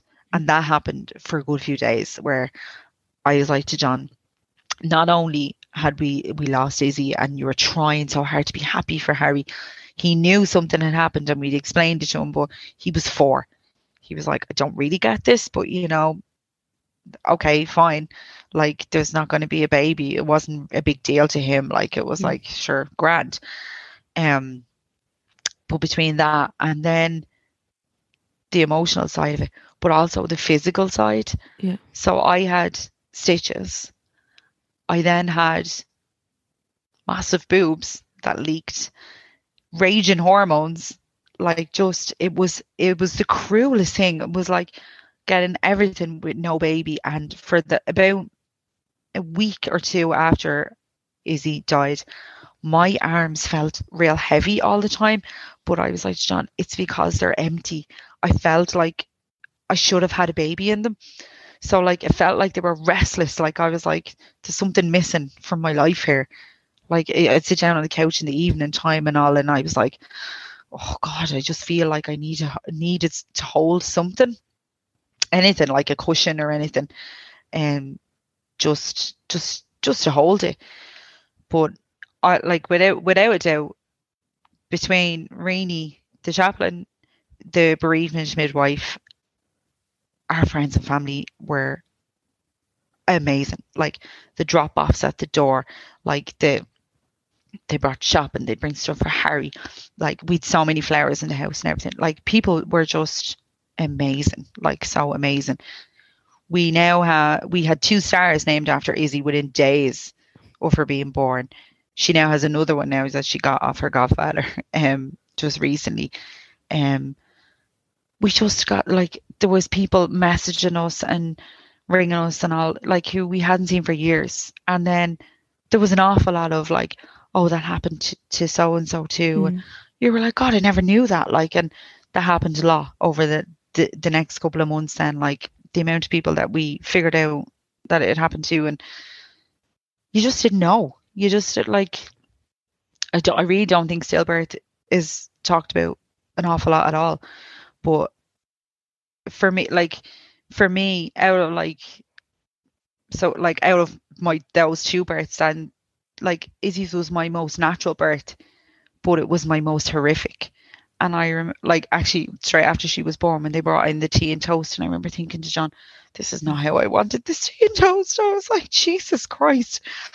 It was just, we couldn't have got through it without everybody. Like, and then Harry was literally our main reason for going on. You had to get out of bed every day for him. You had to get up and have fun with him. And, like, it was still kind of in COVID, so, like, he'd be in Nienra one week and then he wouldn't be then the next week. It was just like, it was all over the place. So you just needed to carry on, like, but there were still situations that, like, you were avoiding. You wouldn't go, like, I wouldn't go out and play with Harry on the road because I was like, I don't want to talk to neighbours. Or John actually dropped Harry back to school for the first day then, because I was like, if I go to school, people will be like, oh, you have the baby, because of no bump or anything. Yeah. And then one of the moms actually, the first day that John brought Harry back, did say to John, oh, so how's Celine? Oh, did you have the baby over Christmas? And John was like, well, yeah, like, and he was like, it was the first time he kind of had to say out loud to somebody who we don't really know that she was stillborn and all. And she, oh God, the poor girl was devastated. But I was like, John, you can't, like, in the beginning, I would feel sorry for people who would say it to me, and I'd be like, oh, I feel sorry for them. But now I'm like, not that I don't feel sorry for them, but there's an awful lot there. the books that I've read and all to deal with grief, and especially baby loss, people are like, you have to stop thinking about how you're making people feel, because people have to imagine how it makes you feel. It's not your responsibility to. Yeah, so if they're uncomfortable for 10 seconds, you're in a world of pain for the rest of your life. Like, so you have to balance it out like that. But we couldn't even imagine at the time. Then we were like, couldn't even imagine having another baby. And I remember my public health nurse ringing me, and she basically had said to me, you should just have another baby. And I was like, oh, that's not really what I want to hear. And she was like, no, you'll be fine after you have another baby. And like, it's the most ridiculous thing to say to somebody, but the postmortem had got off anyway. And when the results of the postmortem came back, we were to have a meeting with the hospital, which took 3 months, I think it was. And we went into the hospital, and they send us out a copy of the postmortem results as well, which is the most daunting thing ever, because it's just pages and pages of stuff, and it was very clinical. But there was like the size of her and like, you know, inches and everything. Like, she was actually really big for 33 weeks. Like, so I kind of had an idea from reading the postmortem result myself what had happened, but we went in to meet our consultant then and the bereavement midwife, and they said the postmortem had come back to say that it was a blood clot in the cord, in her umbilical cord. So she was like, it would have happened very quickly, like, so the clot would have blocked the cord, and the cord stopped her oxygen, like, so it just stopped her heart, like. They were like, there was no evidence of anything else, like literally nothing. Like, she was perfect, and her size, her gestation, everything, all like her organs and all were for the size that she should have been. So it wasn't an ongoing thing. It was an immediate thing. As my consultant said, it's just one of those things. She said, you couldn't have prevented it. No one could have prevented it. There was nothing that could have been done. She said it was like just bad luck, which was hard to hear. You almost want to hear like, oh, something could have been done, rather than hear like there was really nothing you could have done. Like, it was just one of them things. So at that meeting then, she brought it up. She said, look, Celine, like, if you want to try for another baby, she said, from the day that you were pregnant, she actually gave it to me there and then, or posted it out, that day, a prescription for aspirin. Because she was like, she said, I'm not saying that was to do with anything to do with you, but she was like, to err on the side of caution, if you want to be pregnant again, you need to take aspirin to make sure that your blood doesn't clot at all.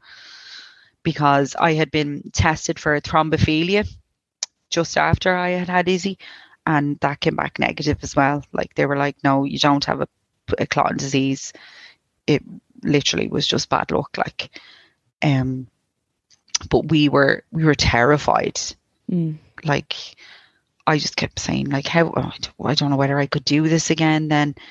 But then the more we looked at Harry, the more, like, it was almost cruel to him as well, because I never wanted him to be an only child. And although I knew in my heart, I'm like, he's not an only child, he has a sister, but his sister's not here. And that's not fair. And it's not like, we never wanted that for him either.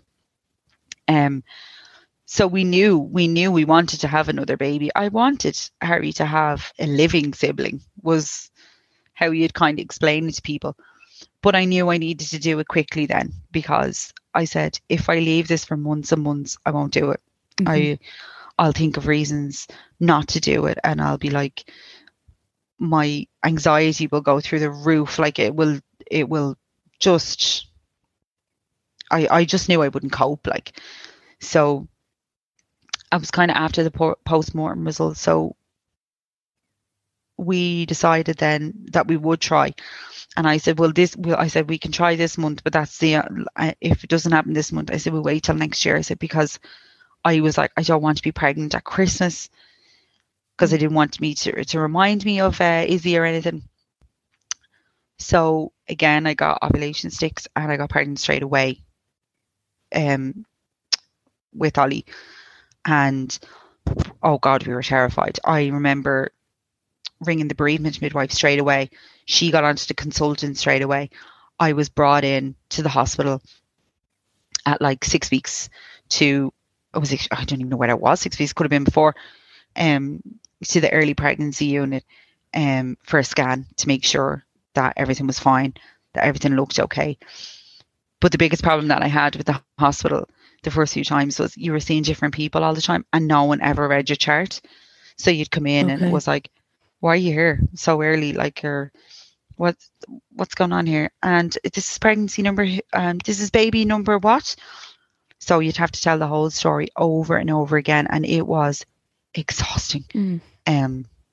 So my bereavement midwife got onto the consultant and they decided that I would only see her for all of my appointments and that I would be seen more frequently than other people as well. So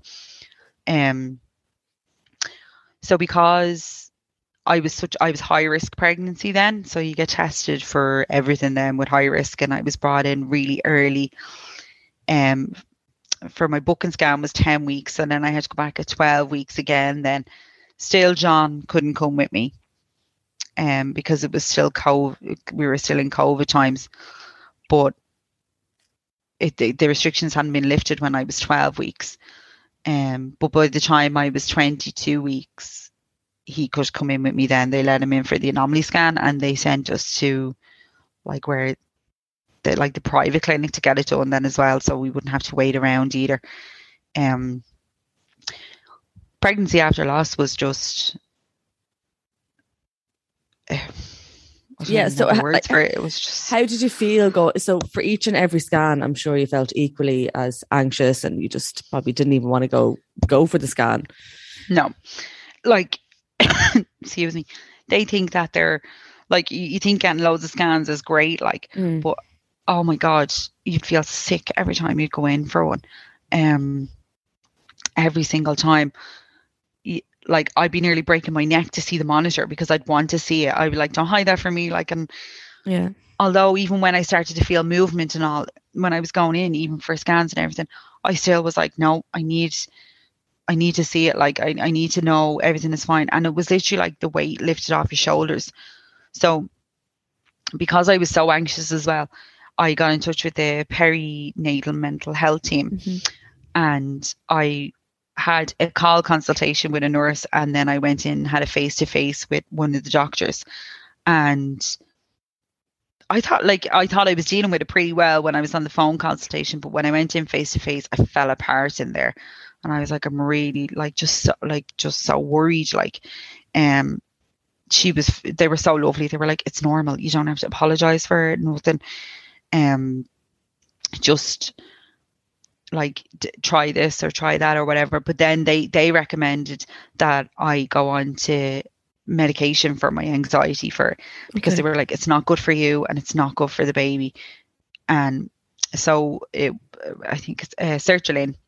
So they were like, we'll give you the lowest dosage of it, because if you don't want to take it, or we can hire it up if you feel like it's not working. And I wasn't enjoying my pregnancy, and I wouldn't let anybody, like I was about 16 weeks at this stage, and I wouldn't let anybody talk about it either. So it was like, no one could say like, so like what kind of pram do you think you get? What about this and all? And I just kept saying to people, well, I don't know, do I? Because, I don't know if I'm going to have a baby. Like, and I was snapping at people, like, and it wasn't me. That's not me at all. Like, so I knew something was wrong.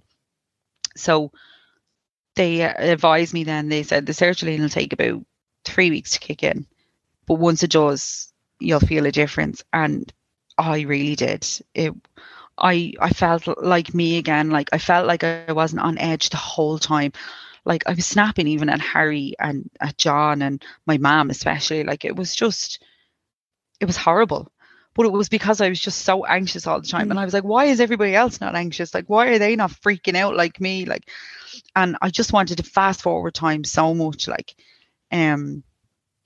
so they they made sure that I got tested for everything. So I got tested for gestational diabetes and I failed it. So I ended up with gestational diabetes then when I was pregnant with Ollie, which was, I think it was awful. Oh my God. Like, no, it wasn't the bloods that I hated or anything. It was just the restriction of everything. So like the restriction of your food, and I generally didn't think that I was a bad eater anyway, but I just felt like I could have nothing. And I was like, this is the worst I'd felt, because I was like, I wanted the pregnancy and I wanted the baby so bad, but it was awful. It was emotionally draining, physically draining. Then I couldn't eat whatever I wanted to either. It was just, I felt like, I was like, oh God, what more could go wrong here? Like, and then I ended up in the assessment unit a few times, which they had said anytime I wanted. They were like, if you feel like you have a headache or if you feel like anything, they were like, it's really no problem. You can come in anytime. The hospital were really good, really reassuring. I went in a few times. But then when I was 32 weeks, so it was around the 20th of November. So I was due, my due date was actually January. It was the 6th of January. But myself and my consultant had conversations that we were going to have a planned section, and it was going to be the week before Christmas. So I would be 37 weeks, because I said I can't be in the hospital at Christmas because I just couldn't be there. It was just going to remind me of Izzy, and I just didn't think I'd emotionally cope with it. And so we had both agreed on that, and we were like, she said, we'll book the exact day and everything closer to the time. We're like, fine. And then I was about 32 weeks, and Harry was in the bathroom, and I was like, John, God, I really need to go to the toilet. Went in, and it was gush of blood, and I was like, oh my God. And I panicked, and I just shouted for him, and I was like, John, we need to go to the hospital right now, like this second. We got John's sisters come around, sit with Harry, flew down to the hospital, and they were like, I was having Braxton Hicks, and they were like, you're having like tightness there, Celine. And I was like, yeah. And they were like, are they painful? I was like, no, can't feel a thing. They put me on a trace and the monitor, and they were like, they're like contractions, Celine. Are you sure you can't feel anything? And I was like, can't feel a thing. They couldn't figure out then like where the blood was coming from. They were like, I don't know, was it old? It had stopped at this stage. So they're like, we're just going to keep you here and monitor you for a while. So they let John in to the assessment area, because they were like, just with your history and everything, we just can't have you on your own. And then I had polyhydramnios as well with Ollie. Okay. So that was another reason for the planned section, was they were like, we don't know what way baby will be if you go into labour. Like, he was all over the place every time. Like, you could literally go in for a scan, he'd start one place and he'd end up in another by the end of the scan. It was just mental. Like, and so they decided in the assessment unit, they were like, we're not happy really with this, Celine. The tightenings are like, they're showing up as like contractions, and we think like maybe you could go into labour. But then they did a swab and they said, no, we don't think you should go into labour. But then they said, they were like, look, your birth plan is to have a section. And I was like, yeah. And they were like, we think we might need to deliver the baby if you keep having these tightenings, because like it's you're going to go into labour eventually. Like, and I was like, oh, okay. So they were like, 32 weeks, yeah. So we'll give you your steroid shot now, and we'll give you one in 12 hours. So they went off, and then they came back, and they were like, there's a bit of a problem. And I was like, what's the problem? And they said, there's lots of room for you in the hospital, Celine, but if we deliver the baby, we have no NICU bed available for the baby. And we were like, well, what does that mean? And they said, well, we rang around every maternity hospital in Dublin and in Drogheda to see if there's a NICU bed available, and there's none there. They said the closest one that has a NICU bed available is Waterford. And myself and John just looked at each other, and we were like, well, what does that mean? And they were like, you have to go to Waterford. And I was like, I have to go to Waterford. So this was like 10:30 or 11 at night. And I was like, are you kidding me? And they were like, no, like we'll have to get an ambulance to bring you down to Waterford, because the consultant wasn't happy with the contractions, and they really thought that I might go into labour, and they said it was too dangerous and that they would have to deliver the baby by section if I did. So John was pleading with them. I was roaring, crying. I was like, oh my God, I can't go to Waterford. What is going on here? Like, and they said, no, like there's literally no room available here. And John was pleading again. He was like, we're not even a year over Izzy's stillbirth. And he said, we've a 5-year-old at home. He was like, how are we supposed to go to Waterford? And they were like, no, Celine is to go to Waterford. John couldn't come with me. So they were like, you'll have to go on your own, because you're not actually in active labour. He can't go into a delivery room with you anyway. So Celine, it was just, it was a disaster. So 12:30. John was up the wall. He didn't know what to. Now I had my bags in the car and all, but he just came up with the bag and he was like, here you go. And I was like, John, go home. I was like, there's nothing for you to do. I was like, just like, they're obviously doing what they think is best for the baby, which I was like, it's fine, it's grand, whatever. So they were ordered an ambulance. Ambulance came down the motorway at like 12:30, 1 o'clock in the morning to Waterford. It was the strangest thing ever. And they've to send a midwife with you to go down. Got to Waterford, into the delivery suite they put me to monitor me. And then obviously, because I had gestational diabetes, when they gave me the first steroid shot, my sugars were going to go through the roof. So I had to have an insulin drip to measure. So I had to measure my blood sugars every hour. So I couldn't even sleep because I had to check that every hour. And then the tightenings were stopping and there was no more bleeding. And they were like, no, we just need to make sure, Celine, now we need to put another trace on. We need to do this. So I had to stay in Waterford for 2 days, just being monitored, which was the strangest thing ever. Like, I knew I was doing the best for my baby, I knew I would have panicked probably, but like being so far away from John and Harry and just even my own consultant, it was just awful. But they were lovely down in Waterford. They were very nice. But then when they discharged me, they said, we're discharging you, but you have to go to your consultant on Monday straight away, like, because this was the Friday. And they were like, I wasn't due to see her till the next week, but they were like, no, you need to go in and have a proper chat again and get her to check you and everything again. So John came down to Waterford to collect me. We drove home. I had my consultant appointment on the Monday, and she was trying to push the section out by another week. She was like, can we push it out to closer to Christmas? And I was like, no. I was like, I can't do it. I explained this to you already. I was like, can we please just go with that? So she was like, right, fine. She was like, I'll try and book it in for, I think it was the Wednesday before. And she was like, I'll let you know next week then, and I'll like timings and everything. And we were like, fine. So then that week went grand. I thought everything was fine. Like they couldn't still find a reason why I was having so much tightenings or whatever. And then the Saturday night, John was away for the night with his friends, down his friends. I had dropped him down. It was in Naas. And oh yeah. And it was the first time they'd all seen each other through COVID and all. So he was staying down there for the night in one of the lads' house and everything. But it was grand. Me and Harry were here and the girls came. And about 3 o'clock in the morning, I woke up to go to the toilet. And I was like, it's a bit of a sharp pain. And I had a show. And I was like, oh. And I was like, right, I'll just get back into bed.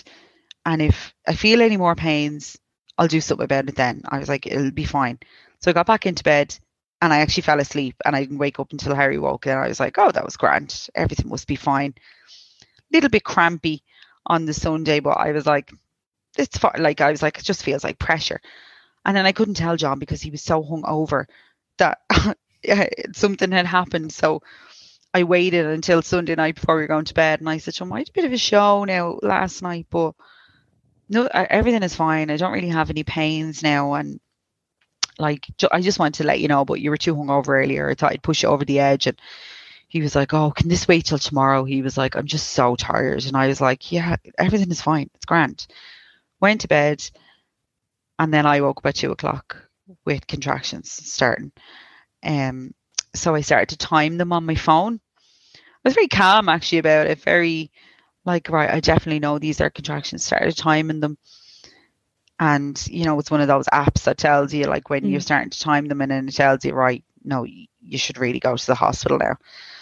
So I woke John up and I was like, right, I'm having contractions. I think I'm in labour. And he was like, oh my God, are you kidding me? Like he was like 4 hours sleep or something, absolutely still dying.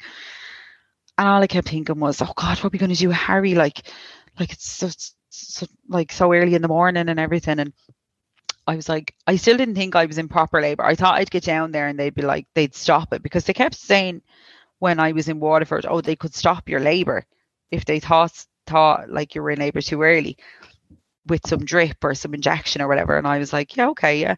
So I was like, they'll just do that, like it'll be fine. Rang my mum. She answered straight away, which was weird. 4 o'clock in the morning. I was like, I've to drop Harry off. She was like, yeah, grand. And we went to the Coombe, got in, and it was empty again. And the whole time I had been in the assessment area when I was pregnant with Ollie, I never went near the bed that I had been in with Izzy. And when I went into that room, the girl was like, okay, jump up onto the bed there. And I was like, I just looked at it and I was like, oh, do I tell her I don't want to go in there? And then I was like, actually, no, I'll get in the bed, because I know I'm in labour. The baby is moving. Everything is fine. So maybe I was like, maybe this is like a little sign from her that everything is going to be all right. So jump up onto the bed there. So she checked me and she was like, no, you're definitely in labour, Celine. You're at 2 or 3 centimetres then. And she was like, I'm just going to get the consultant on call to come up and have a look and do a little scan and everything. Because they were like, obviously you might need to have a section or whatever. I was like, grand. And then the consultant came up, and when they did the scan, she was like, the baby's head is down and engaged, so it's up to you. What do you want to do here? And I was like, oh, I'll keep going. I was like, I'll go into labour. I was like, oh, thank God. Like I didn't mind having the section, but like I just didn't want that recovery again. So they were like, oh, great, Celine. So we'll just give you your antibiotic drip and we'll bring you over to the delivery suite, and we'll see how you're getting on then. And I was like, right, grand. So we walked over, we were kind of laughing and joking. And then when I got over there, I was getting a few more pains. And then eventually the consultant checked me and she was like, you're 6 centimetres. And I was like, oh. And she was like, do you want an epidural? And I was like, yes. I was like, I left it too late on Izzy. I was like, and now I don't want to be reminded of that birth again. I was like, I know it sounds like a bit of a cop out. And they were like, no, don't be silly. I was like, I just need it. So they got it very, very quickly. The anaesthetist was in, but my contractions were coming so quickly that my body was shaking, and I couldn't stop the shaking. And they were like, saying, you really need to stay still. And I was like trying to hold on to John, and I was like, I actually, I'm not doing anything. I was like, this is shaking. My body's shaking on its own. So she got it in, and then she got to put in like the first bit of the epidural, and then she got called off to like an emergency. So I was like, I can still feel the pain here. And they were like, yeah, it's not properly in yet, Celine. Like we need to wait for the anaesthetist to come in and actually put it fully in, or so whatever it was. So in that time then I was using the gas and air, which when I had Harry, I didn't like it, but I don't think I was using it properly because it worked a lot better when I was in labour with Ollie. I could feel like I could control my breathing. Like it was almost like your body kicks into, right, you know what you're doing here. You know how to breathe. You know that like the pain won't last forever. Like it's just, you don't get that shock like you do the first time. No. But the midwives on the ward were also lovely, and they were all really excited first because of what happened with Izzy. And one of them remembered me from being in the assessment area, and I was telling her about the midwife who had been up in Gerrard's when we had Izzy. And she was like, oh, my shift is ending now. So like, she was like, will you send me pictures and everything? Like, she made us take a picture of her ID card and all. And then she went up to the Jared's ward to see if it was working, and she brought her down to us to see us just as I was in labour. But it was so lovely. She kept saying, I told you you'd be back again. I told you it would all work out. And like, she was like, she just kept hugging John all the time. At this stage then I had the epidural. So what happened then was, I think, more or less kind of what happened with Harry. Like, Ollie's head wouldn't come down properly. So when I got to 10 centimeters, and I got there pretty quickly actually, even though I had the epidural, and we had a student actually nurse with us as well. It was her first day in the Coombe, so she was absolutely delighted that she was getting to see this. And she, when it came to the time to push, they were like, I was pushing for so long, like, and I just thought, this is just never ending. And I was kind of looking at John going, this isn't working. Like, what's going on here? But the consultant, she kept saying to me, no, you're doing great. She was like, you're nearly there. You're nearly there. And they had warned me that just before Ollie would be born, that the room would be full of people, because they said I was 35 weeks pregnant. And they, said, like, just because we need to have a pediatrician, like, there's just going to be a lot of people in the room. They were like, don't be afraid, don't be worried or anything. So they brought in another doctor, and they were like, Celine, we think we're going to have to use the vacuum, so it'd have to be a vent use. And we were like, I said, look, I don't mind, like. So they were like, we'll have to give you an episiotomy. And I was like, it's fine. I was like, I just want him out now. Because we knew he was a boy. We had found out, but had told nobody. Just the two of us knew, because I said, I don't think we'll deal very well with, oh, it's a boy or it's a girl when it happens. I thought we'd fall apart. So I was like, we needed to be a little bit prepared, just emotionally. And I was like, we just want him out. So the doctor, she did the episiotomy, and then they were explaining to me then that, when you push, and when they tell you to stop pushing, that you have to pant, like, and like, you don't just stop doing it, so you have to pant and pant and pant. So I was like, right, okay. So it was literally one push then, and they were like, just pant there, Celine, for a second. And she was like, we barely used the vacuum. They were like, he was literally just there then, like, a couple of more pushes, he probably would have come out. But when he came out, he also didn't cry. So when he came out, I burst into tears straight away. And they were like, Celine, lift up your head, look at your baby. And they were like holding him up. But like, he was still a bit bluey, kind of purple. And he wasn't crying, but I could see him moving. But John was literally, he just stopped dead. He was like, oh my God, like he's not making any sound. So they were like, we're just going to bring him over here for a minute. And you could kind of hear a little bit of a panic, like that, he's not making any sound, like, even though he was moving. So they called John over then. So then I knew everything was all right. But he let out like exactly like Harry, the tiniest little cry. And he just was, he was the quietest. When he did cry, he had this tiny, it was almost like a meow for about the first 3 weeks of his life. He just wasn't loud. It was like he didn't find his voice, but it scared the life out of us. But I just remember then when they weighed him then and all, because they kept telling me he was going to be this really big baby because of diabetes and all, and he was 5'13" when he was born. Which wasn't massive, but they were like, for 35 weeks, it's big enough, like.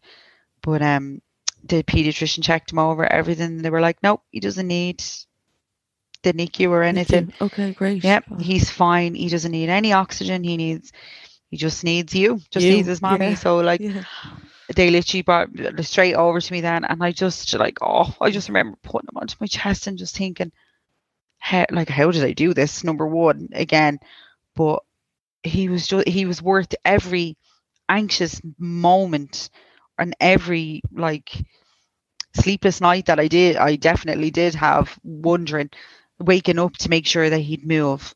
And he'd move during the night, and I go, okay, that's grand. I'll go back to sleep now. Like if I got up to go to the toilet or anything, I would make sure he'd move before I'd fall back asleep. But he was worth every single bit of it. Like just looking at his little face, like, and he was also the image of Harry. They're so alike, like, and we just had a moment, me and John, about more than a few moments, where we just stayed there, and John was like, we should probably tell people you had the baby, because my mom knew I was in labour, and John's mom. And I was like, let's just sit here for a few minutes with him, like, and do nothing, like. So, and then we were like, oh, well, we name him, because we had a couple of names and everything. So, but it was like, that time was actually lovely. Like, we didn't rush into being like, oh my God, he's born, or anything to anybody. It was like, we just wanted a few minutes of just the three of us, like, just sitting there, just in silence, really, just looking at him, because in disbelief that, like, he was here.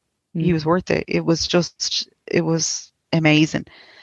And then we video called my mum then, and I was just literally showing him, like, and they didn't know it was a boy or a girl, so they were like, oh my God, the excitement with all of them then was off the charts. But she was crying then as well, and all, because I didn't realize that, like, even though I was so anxious and worried and all that, like, our families were worried as well. Like my mum was terrified the whole time I was pregnant that something was going to go wrong.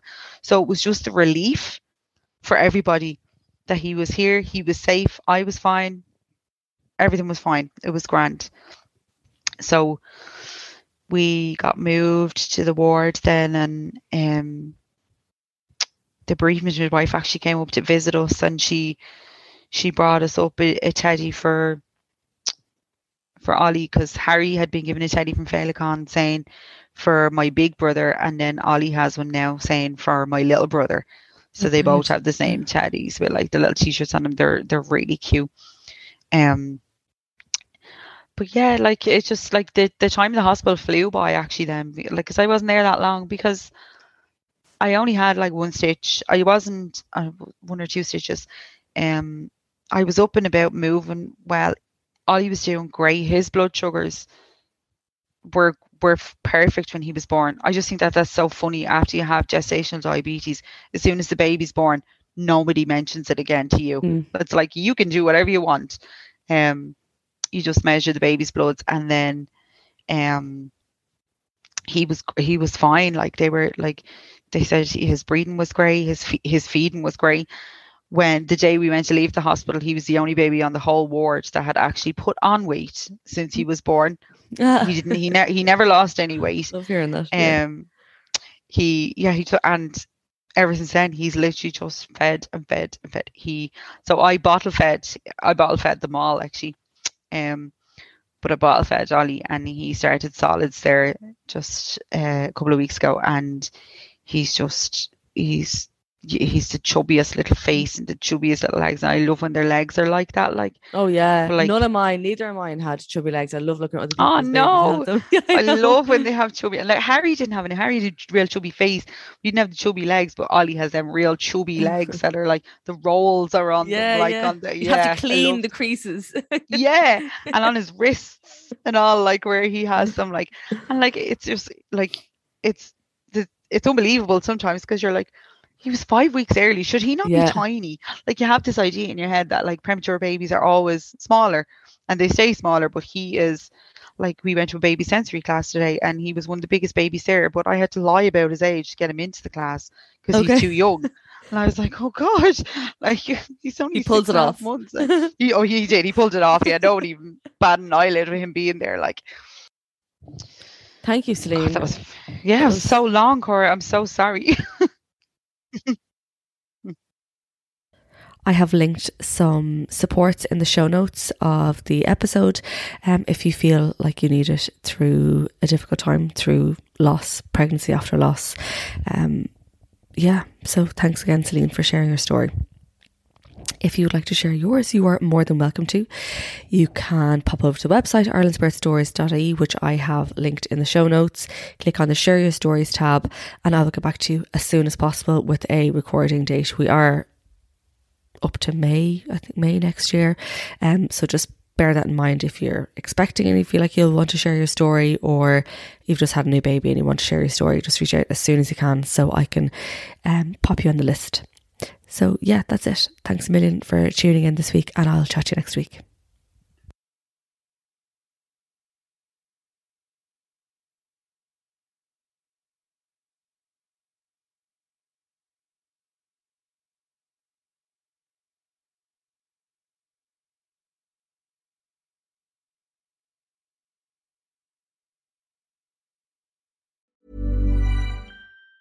Normally, being a little extra can be a bit much, but when it comes to healthcare, it pays to be extra.